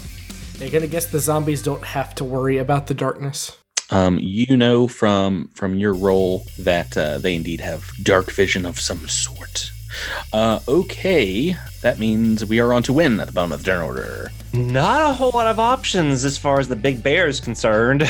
It's a tight corridor. Yep. Can I see the zombie in the doorway? Yes. Yeah, it has a little bit of cover in the doorway, but you can see it from where you're standing on the western side of the central corridor, or you can move if you want to get in melee range to the eastern side behind the Nikithi.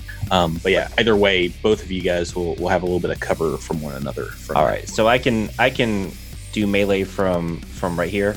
Yes. All right, so he moves down the hall a little bit, kind of right beside Nikithi, and he's gonna try to attack with his junk sensor. Okay. I rolled a 1, I swear. You've tapped all your bad luck out. It's time to tap in that good luck. Good. Ooh, it almost wanted to be that. Oh, 11. 11 is going to be a miss against KAC. And that's turn 1. Kaz, top of turn 2. So I'm looking at the map and seeing that we're right over potentially some kind of chasm. No, That's not a It is chasm. just sheer rock. Like the other corridors, it is just completely collapsed. The bulkhead destroyed, and rocks and dirt have filled in there. I guess I'm gonna have to just do 2 entropic strikes. Ooh, boy. Strike the first. That is a 17 to hit Oh, it's a hit. for 5 damage. Okay, basically nothing. 17 to hit. Okay, both potential hits. Roll me D100s for both of these. Do I not No, get? he has dancing I light. have dancing light, so I can see. My darkness spell has foiled. But now that you can see your punches, it looks like they are doing nothing to this creature. Next to nothing. Bumfuzzle, on to you. All right, I'm going to, let's see, does Nikithi have a weapon out? Not a melee weapon. Not a melee weapon. All right. Okay. Bumfuzzle is going to reach into a pouch and pull out a piece of plastic and then snap it between his fingers and punch it right into the open rib cage of this undead monster, just to sort of light it up a little bit. Give it a little more lighting, just like I did with the flare on the other guy. It was a dud. Oh no! Oh no! Once again, a second failed engineering check. of the campaign, yeah.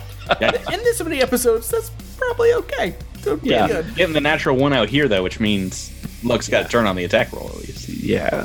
So I'm going to then take a slash right across the hand. Gonna go for a tendon. Hopefully I can keep it from attacking my friend Nikithi.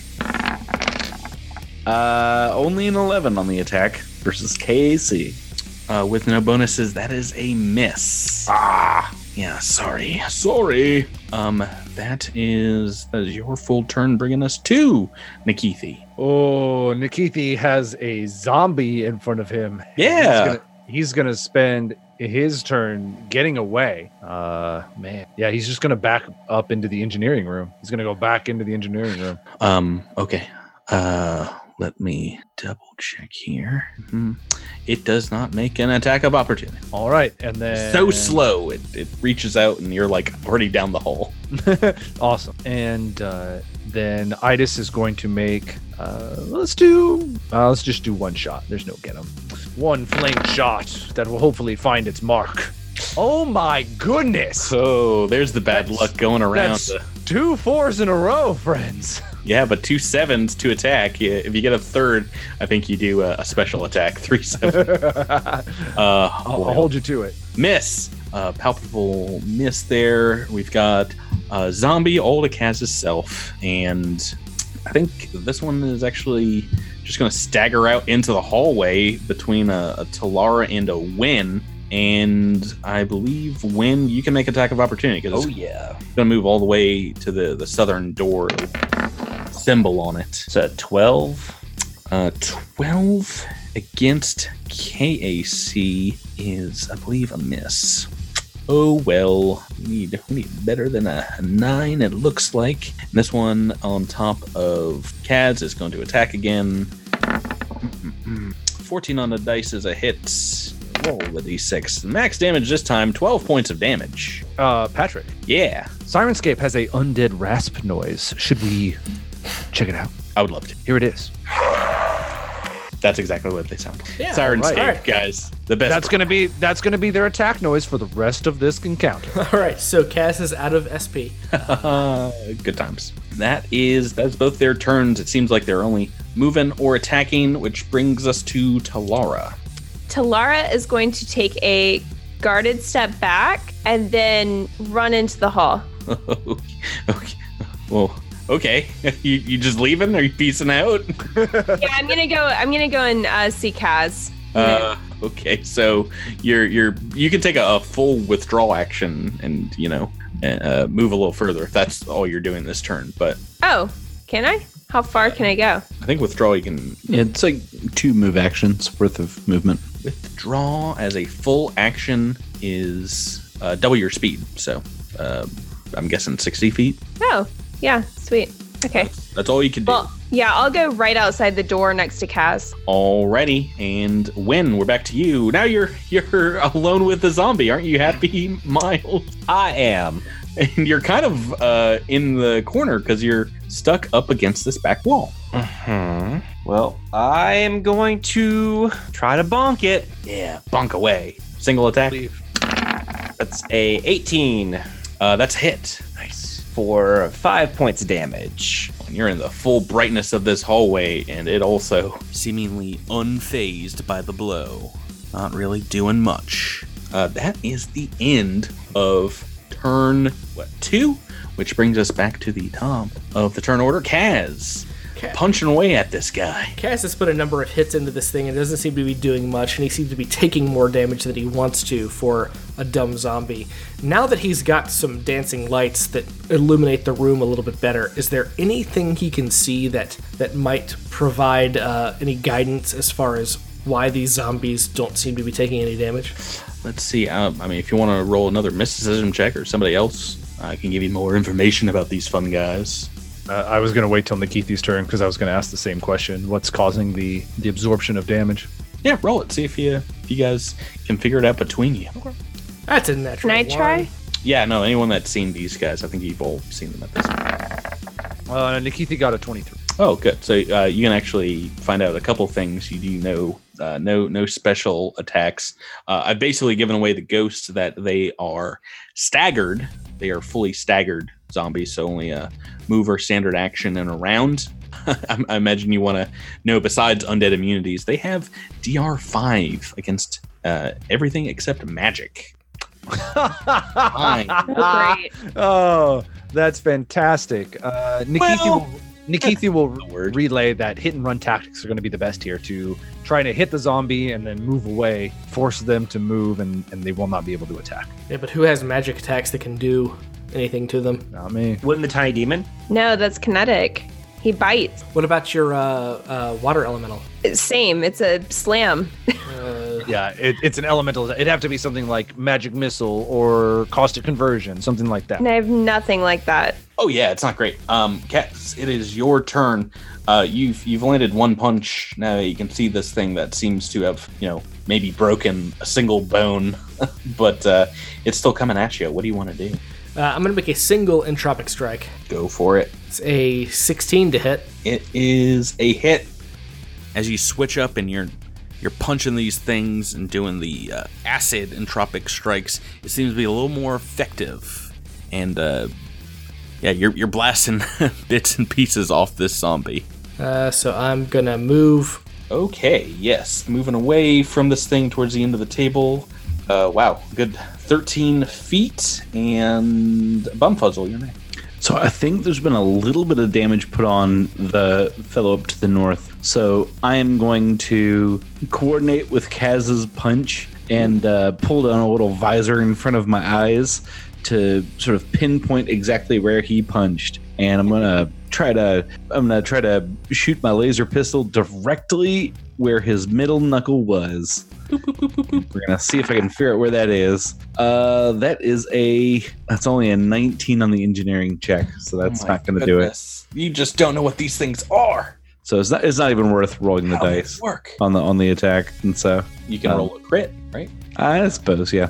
Wait, no. All right, they immune to crits? Yeah, no, it's nothing. Are undead immune to crits? I feel like I think they are immune to crits. Yeah. Rebecca, Drew's first attack only worked because he rolled max damage, which is a 6, so he did 2 points of damage. Oh, okay. So they just have like he did 1 point of damage. They have DR5. So. Gotcha. Undead are immune to just about everything, but crits work. Oh, okay. Cool. Bleed, death effects, mind affecting, disease, paralysis, poison, stunning, ability damage, energy damage. Oh boy, so much. Non-lethal is what they're mainly immune to, but crits will do it. So, But they're not immune to acid? ooh boy, 15 won't do it. Yeah, no, they immune to everything except magic. So unless you guys have some fusions working on your weapons, nothing is gonna go. Nikithi, you are next. All right, Idis is going to... Can Idis shoot over the center table? think I might require her climbing up as well or moving. Okay. I just will move past Kaz and just try to take a. From where you are on the opposite side of the room, you can. They'll have like full cover. Yeah, no, that's fine. I would suggest moving. Yeah, I just will move so that she moves basically from one side of the room to the other, so she has a clear shot. And her knowing what we know, Keithy's looking at the specs for the burn weapon. The burn weapon could possibly get past this thing's innate ability to absorb damage. Mm-hmm. So he's just gonna have her keep shooting, hope for something better. Oh my goodness! Why? Why? Natural one. Is this your second natural one? Oh, the second natural one. 4 natural 1 attacks this game. Cursed episode, the lost episode, because Drew's gonna delete the file when we're done recording. I think you took the online Crittermander deck both. No, you use the Starfinder deck. Do you want to use the website now, or do you want to take another card? We'll use the website. Oh, we're switching up as well. Yeah, might as well go back and forth. I want to show equal love to the people who are going to kill us with fails.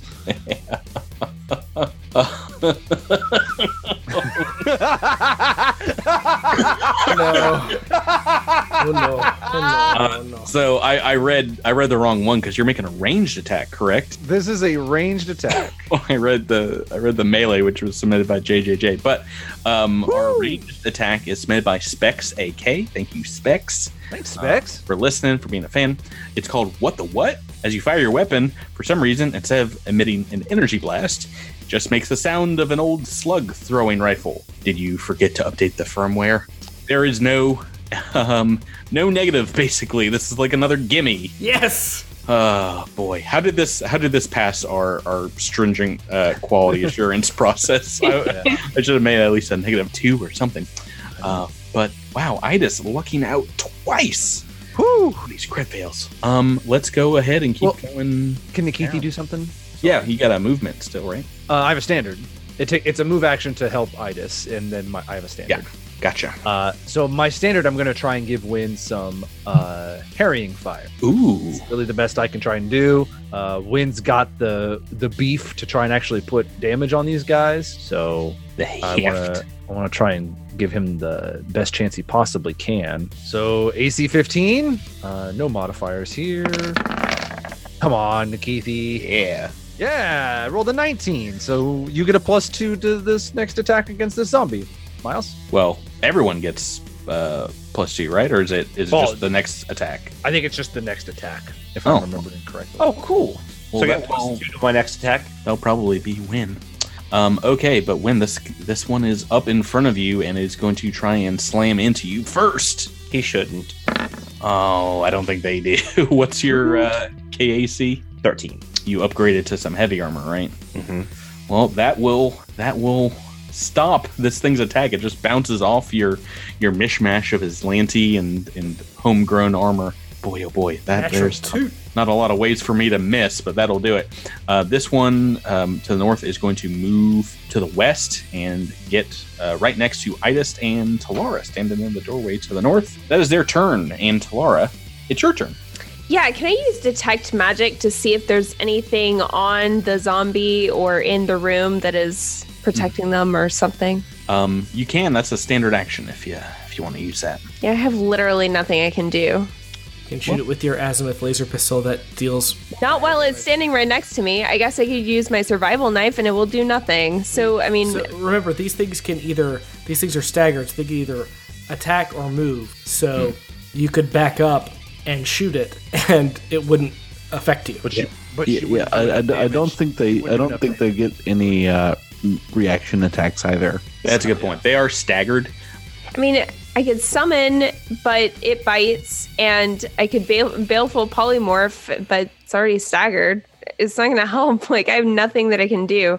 Does baleful polymorph maybe remove some of the resistances it has by any chance? No, all it does is it takes a -1 penalty to a whole bunch of stuff. Yeah, at this level, it's fairly weak. I mean, I would just detect magic and move away if that's what you want to do. Yeah, what do you want to do? Yeah, I think I'll detect magic in the room. It's a 60-foot cone, and then back up by 5 feet. Tons of extremely faint, perhaps techno magic traces, like little wisps here and there of all this destroyed equipment. A very large necromancy magic coming off of these two creatures, but nothing else besides that. When we are on to you, this one is looking over its shoulder at a Sharon shooting in its direction. What do you want? All right. So I'm going to try to kabonk it with my junk sensor. Mm-hmm. Please roll well here. That's a 19 and 22 to hit for 6 Super points hit. of damage. Yep, put some damage on the board there for this And one. I'm going to take a step back.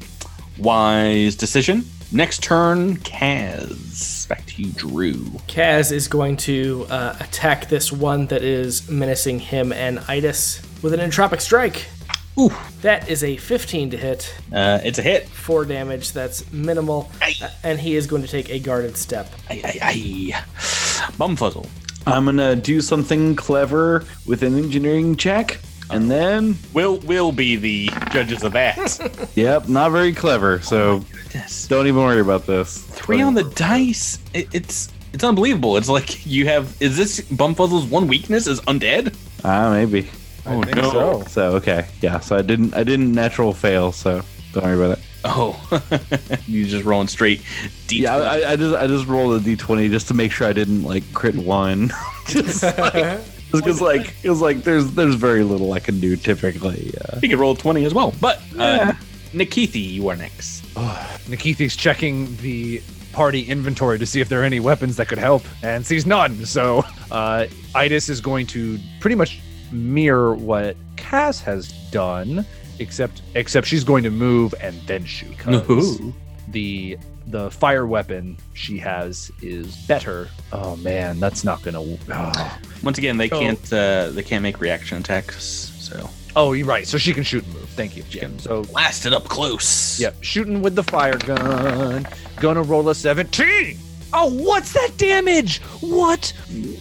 Minimum damage. All right, and then Itis is going to. Oh man, back up behind Kaz. Support Kaz, and Nikithi's gonna do the same thing, which is try to provide herring fire for wind. Okay, you are whittling these down. It's still up and coming at you. This one's looking pretty hurt, though. Yep, the zombie's going to move in on Kaz to the north, and this one to the south, I think, is actually going to move to Nikithi. Oh, that's. You didn't see that coming, did you? Oh, please leave. No, I'm okay. That is their turn, though. They have to move. I guess, Miles, you get an attack of opportunity. Yes, I do. Because you're still within 10 feet. Okay. That. No! Sensor! What? Destroyed.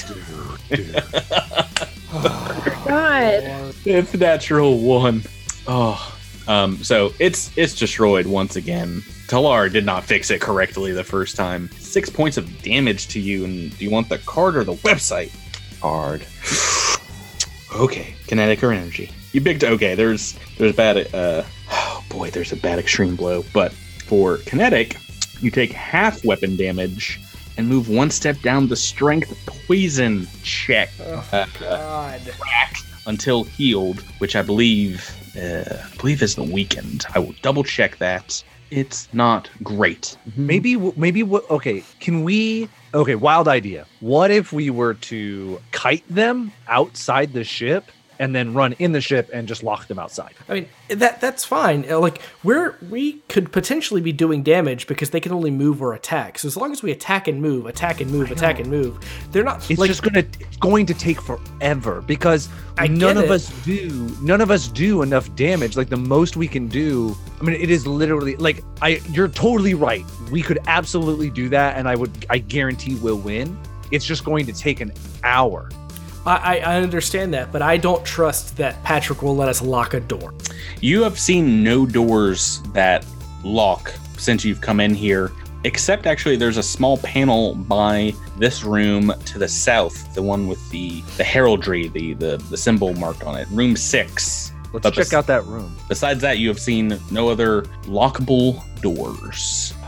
when you are indeed, you have the weakened condition, -2 strength-based ability checks, attack rolls, damage rolls, skill checks, until you get healed. Oh, Wow. Yes. let's see here. Whew, that is their turn. Talara, we're on to you. It is Bad News Bears aboard the Royal Venture. Yeah, can I see the zombie from where I am? You can. It has a bit of cover from out in the hallway. Okay, if I moved like forward though, it would no longer be undercover. Correct. What do you want to do? I'll use my laser pistol. Not gonna do it. 3's a miss. And Win, back to you. This thing has seemingly laid off. And I've already tried to get in that door, haven't I? You've not tried to open the southern door yet. Yeah, you guys went straight through. All right, I'm gonna try to open it. Yeah, so you can, and do you want to move in? Do you want to just because you still have a standard action if you want? Yeah, I kind of want to take a look around and see if I can find anything to maybe lock these guys in or perception. Do make a perception check for me. There's a bunch of stuff going on here. 7. Let's see, not a ton that you notice in the den of battle. As you walk inside, it's a very large, spacious chamber. It seems to be perhaps a luxury apartment for a single person. You see a large, finely made bed, a smooth metallic desk, everything very neatly arranged. Alongside the bed, there's a few things, one of which piques your interest immediately. It is a trident standing straight up on its haft, glowing faintly with white flames made of magic. Ooh. It looks like it is balancing kind of perfectly, just straight up. Yoink! You want to move over and grab that? I do indeed. Excellent. On the other side of the bed, you also see a very large metallic construct of some sort folded into a little ball. And as you enter, walk forward and grab the trident, it stands up and reveals tread tracks underneath it, 4 large robotic metal arms, and across its near featureless metallic face, there's a large fake handlebar mustache. And in Atlanti, it says to you, "I told you you were not allowed. Initiate punishment protocols. To be continued." Oh my. What? What? I picked the absolute worst time to go to the bathroom. What happened? Oh no. Yeah, you did. We're in. You can listen to it. We're in more and more. We've dug a deeper hole. Well, you kind of like 6 in one hand, half dozen in the other. But yeah, no, you guys are in trouble. No, we're in deep trouble. No, let's just kite the guys. It might take 2 hours, but we can kill them without taking damage. No, let's go to the room with the killer robot. That's fine. Patrick literally said we had no other doors to lock. The only place we could possibly do it is the door below because we haven't checked it. So that's what I did. If you guys want to lock yourself away from zombies, it's in the room with a giant killer robot. Well, not giant. It's like 7 feet tall. But we're not playing a 3-hour combat tonight. We'll save it for next week. This is what this robotic beast looks like. Ooh, that looks really cool. It's a pretty dangerous one, but plus for next week, Miles has a pretty powerful magic weapon. Yeah, too bad. If only he could use it. Yeah, well, I mean, anyone can use a weapon, but it'll still require hitting these zombies. Yeah. So maybe it'll be a group effort. You guys have an entire week to strategize, to strategies on what to do, because there are now 3 combatants, mostly full strength, and I imagine you guys are a little worse for wear. Yep. I have heard that the Royal Venture has nearly TPK'd some parties, and I think this might be what they're talking about, this section. We have upgraded, certainly, from level 1 fights to level 2 fights. Yeah, this is there's just so the map is just chaos. The whole scene is chaos. Yep. Yes. Splitting the party sometimes does that. But we shall see. I think you guys might be able to pull something out. Like I said, a whole week before we play next. We don't often leave mid-combat on this podcast, but I think you guys deserve a little bit of time after the Electivore fight. Let's wrap this up, and well, I hate to leave our dear critter managers, our listeners, in suspense, but I think they will appreciate it when you come back with that winning plan next time. Oh yeah. A lot of pressure. Thank you guys for playing with me. Thank you. Thank you. Thank you, Patrick, as always. Good night, everybody. Have a great night. Good night. Hi. Thanks for listening. Crit bit commencing in 3, 2, 1. Crit bit initiated. Hey everyone, welcome back. The episode isn't over yet. It's time for another crit bit, and this time it's just little old me, your GM, welcoming in some special guests on the podcast this week. And it's a couple that are way overdue. I've got two of the rogues from the podcast Rogue Exposure here. Welcome, Carl and Justin. Hello, thanks for having us. Justin, GM over there, and Carl, who plays Carl. Oh, you have no idea how much that drives me nuts. It is computer-assisted referential logistics. You better be happy, Justin, because Carl is, I'm sure, everyone's favorite character, including my own. Oh, it's either you love him or you hate him. We look at our iTunes reviews. Why not both? What was it? Someone said Carl makes Sheldon Cooper from The Big Bang Theory look human, personable, and reasonable. I would say Rogue Exposure is our sister podcast, but more like you're like brothers to us, or we're your sister, or something along those lines. But also playing Dead Sons and doing a lot of other cool stuff. We I guess tell folks out there a little bit about Rogue Exposure if they're not yet a rogue fan of the podcast. Yeah, so we started Dead Sons right when it came out, and we are. I think that makes you OG Starfinders. I think so. I think it does. And we also are writing some adventure paths that we're gonna get into, hopefully. That's what we're talking about here today, mainly, which I'm very excited about. I was trying to say I hope we can release them soon, because we keep pushing back our release date. My tongue just decided to not work, which is a very common thing. Well, by the time people hear this, it should be right around the corner. Hopefully. Yeah. I'm gonna wink, nudge, nudge. Hey, Pat. Now. Yeah. So last year you guys put out A Light of Our Own. So like a little one-off adventure. And publish it through was it Drive-Thru RPG? No, that one was just on our website. We actually wrote that. We were doing we were kind of demoing Starfinder at a game shop in Austin, and so we wrote up a little adventure there. That way, if people were interested, because at the time Dead Sons was the only thing out, that way they could get Dead Sons and not have anything spoiled for them, but still have an intro into Starfinder. Yes, and it looks very well professionally done, and it's under resources on your website then if people want to take a look at that right now. You guys are you enjoying Dead Sons as much as we enjoyed it here? I want my Solarian abilities to work more often and not to be looked at as a god. Special abilities, you mean? Yeah. Also being able to, like, never mind. That we're going off into the weeds at this point. No, it's been a blast. I mean, we've been playing games like this together since, like, Aaron and I met, I don't even know how long ago. Mm-hmm. I played Dungeons and Dragons 3.0 with Justin and a few of his friends when he was really little, and I was quasi babysitting him. Uncle Carl, right? Unky Carl. Yeah, and his mom was definitely babysitting me. Little did he know that, like, I ended up having her good little 8-year-old and all of his little friends serving a Balor demon.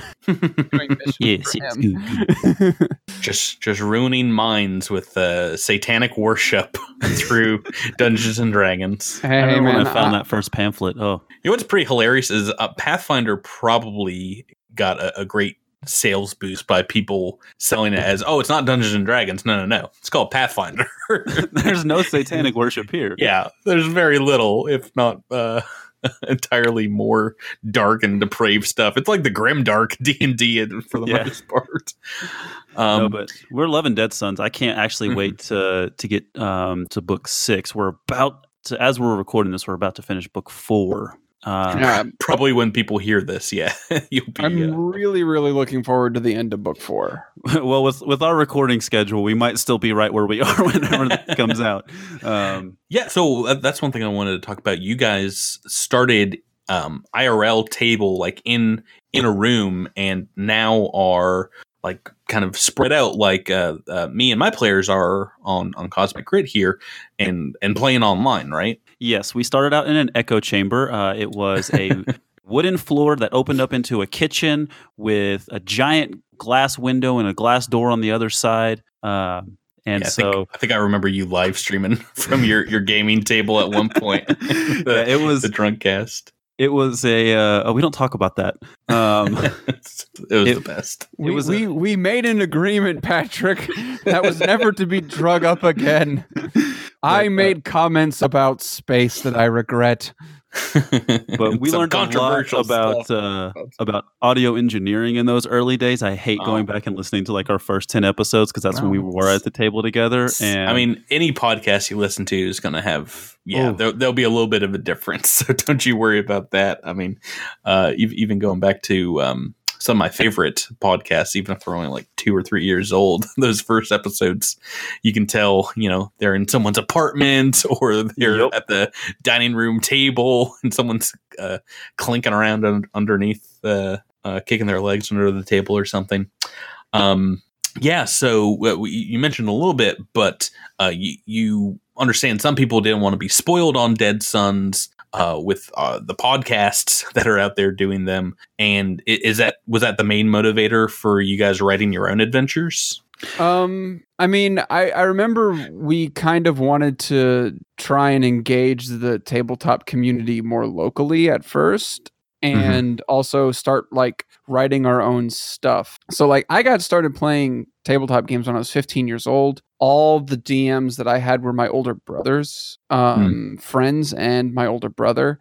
And I kind of learned how to write adventures and run games from them. And I credit them with kind of teaching me how to create the skeletal structure of a story that you can share and tell with your friends. Right. And so Aaron and I and the really close friend that introduced us together would talk about for a long time actually writing things and maybe one day publishing them. And then my mentor, my brother's friend, he would always talk about writing his continent up. Very Faerun-esque, but nothing ever really came out of it. And then we had this platform that was Rogue Exposure and this new system, and I'm a really huge sci-fi junkie, and so Aaron, Justin, and I, we sat down and we worked on a light of our own. Aaron came up with the kind of the bones and of the story and everything like that, and we polished it out, edited it up, and then put it into a nice looking document, and we went and ran it. So, I gotta say, I really do appreciate the physical look of the PDF, the book. I haven't printed it out yet, but I mentioned it prints out pretty well. Also, so what happened in that one was kind of the inspiration for Easy Money, which was my favorite levels to DM, GM, whatever you want to call it, are around mid-level. And we weren't there yet with Dead Sons, so I didn't know much about what the flow of Starfinder is like. Right. What's it like? And so I was like, I'm going to write something in that, but I also really love this concept of starship combat. But it as far as I've been able to see in the adventure paths, you're in space. There might be, what was it at the beginning of book? It's book 4. What fight? When you go against the Aslantes. That's the very beginning of 4. Yeah. Yeah, so there's like some lightning clouds you can possibly end up in, like some minor hazards. Mm-hmm. I really, really wanted to amp up the variety, the nuance that you could bring to Starship Combat and really try and change it around. And so that was kind of the impetus. But then I went off on a tangent, as I always do, and created an adventure path that not only had lots of Starship Combat in it, but also is actually 3 adventures in one, because depending on what happens at each encounter, you can end up going to one of 3 different other encounters, and there are 3 mission objectives. So there's the possibility that you could end up going down an encounter trail that takes you off path to the point where you end the adventure and you don't succeed at completing your mission. Now, are these branching paths somewhat morality based? Like if you are lawful good, do you go down one set and chaotic evil go down another? Okay. It's just decisions that the characters make? Decisions that the characters make about which job they take, and also the results of each encounter. Yeah, okay, so depending on your degree of success determines, or abject failure. Yeah, what happens? Abject failure. That's in Pathfinder, that is used to great effect many times, where they'll have a victory conditions for something like a great war, and you kind of can put effects in and do extra like side quests to kind of get more points, and that those are always fun to me, especially when the players either do really, really well or fail abjectly and get no extra points.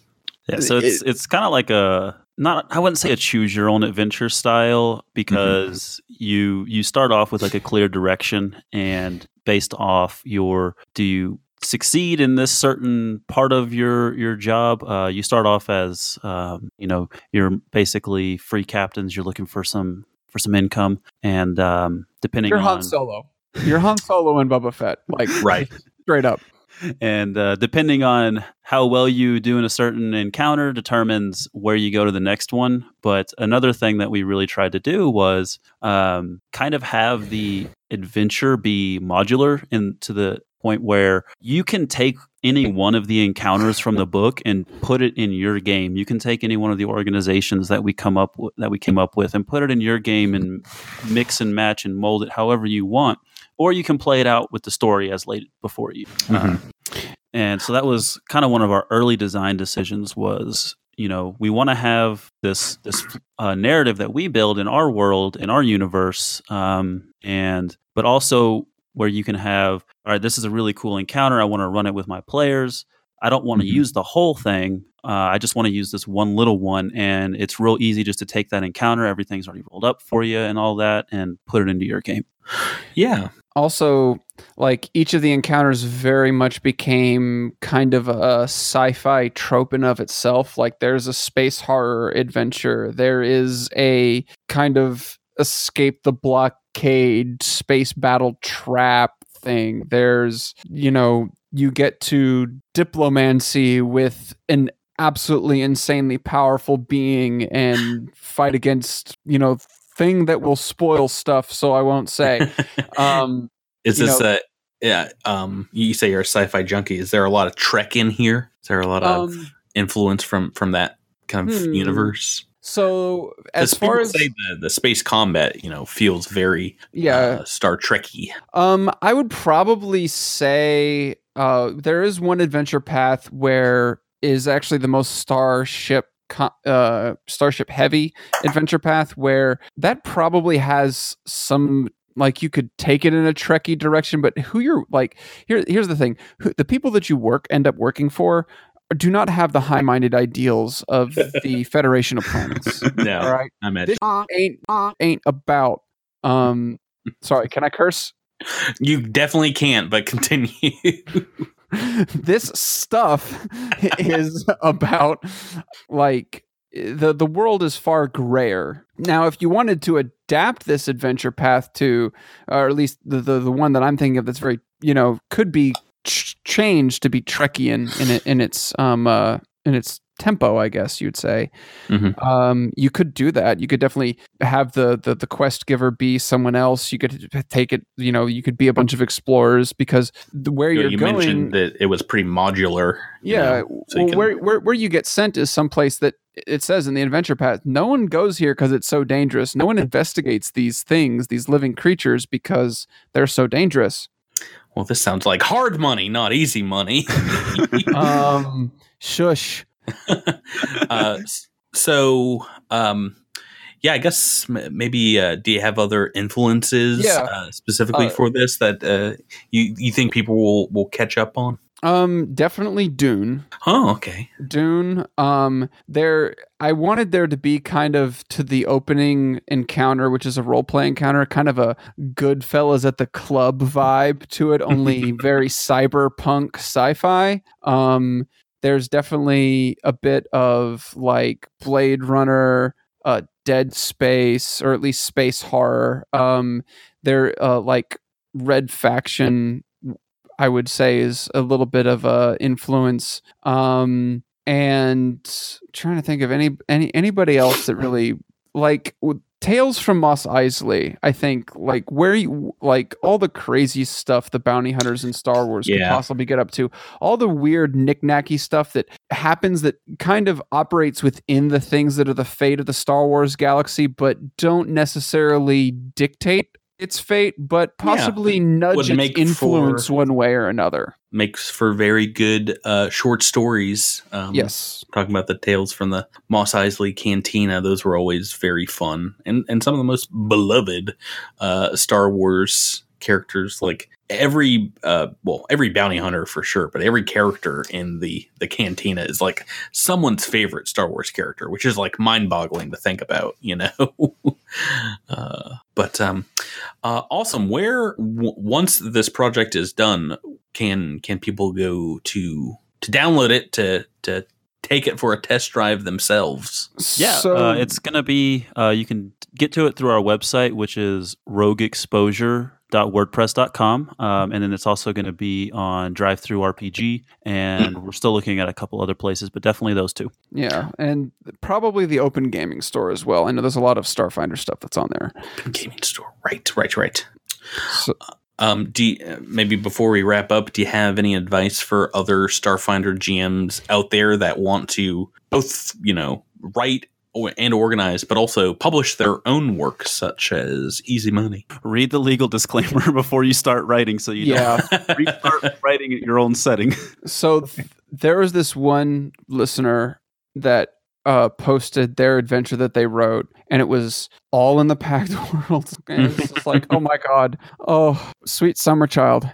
Yeah. Great advice. You can give that stuff out for free to friends and stuff, but you can't sell. You can't sell stuff with Vesk and Ahsoka. It was so well written. Oh no. Yeah. And so that made it really, I was like heart crushing. I was like, oh, you got to be kidding me. You can use the rules, and you can use like common terms like the classes and stuff, but you can't use the deities, you can't use the organizations, the planets. We found out you can't even use the drift. Yeah, well, that's one of the cool things about some of the other kind of third-party stuff I've seen out there is it feels like, Stargate Atlantis, like we're in a whole nother galaxy at this point. But honestly, that allowed us to be, even more creative, because it was like, all right, we can't use their ideas as a crutch. Yeah, the sector of space where this all takes place in, like each core race has their own homeworld. There's two, like, what's called a globular cluster in, astrophysics parlance. For those that don't know, fully aware of that. Yes, Carl, we're all fully aware of this. The globule monsters in outer space. Globular cluster. Globular cluster monster. Got it. It's in Alien Archive 3. Yeah, spoiler warning for A3. But yeah, no, it allows. This is what happens when you know too much about space, kids. But yeah, there's like these two areas of space that have several dozen solar systems in them, and they both kind of gently orbit a black hole. and that's where this all takes place. That's the Mathars sector. Cool. And it has its own history that gets hinted at a little bit in Easy Money and in A Light of Our Own. These two adventures also tie in together. And we'll be exploring more of those things, dare I say, in the future, because that's the other piece of advice I would say. If you actually really want to publish something of yourself, if you really want to do a good job and have good maps and have it be well written and well edited and well formatted, this has been a labor of love because it has been the better part of over a year now of working on this. And that's in my spare time when I get home and I'm tired and Justin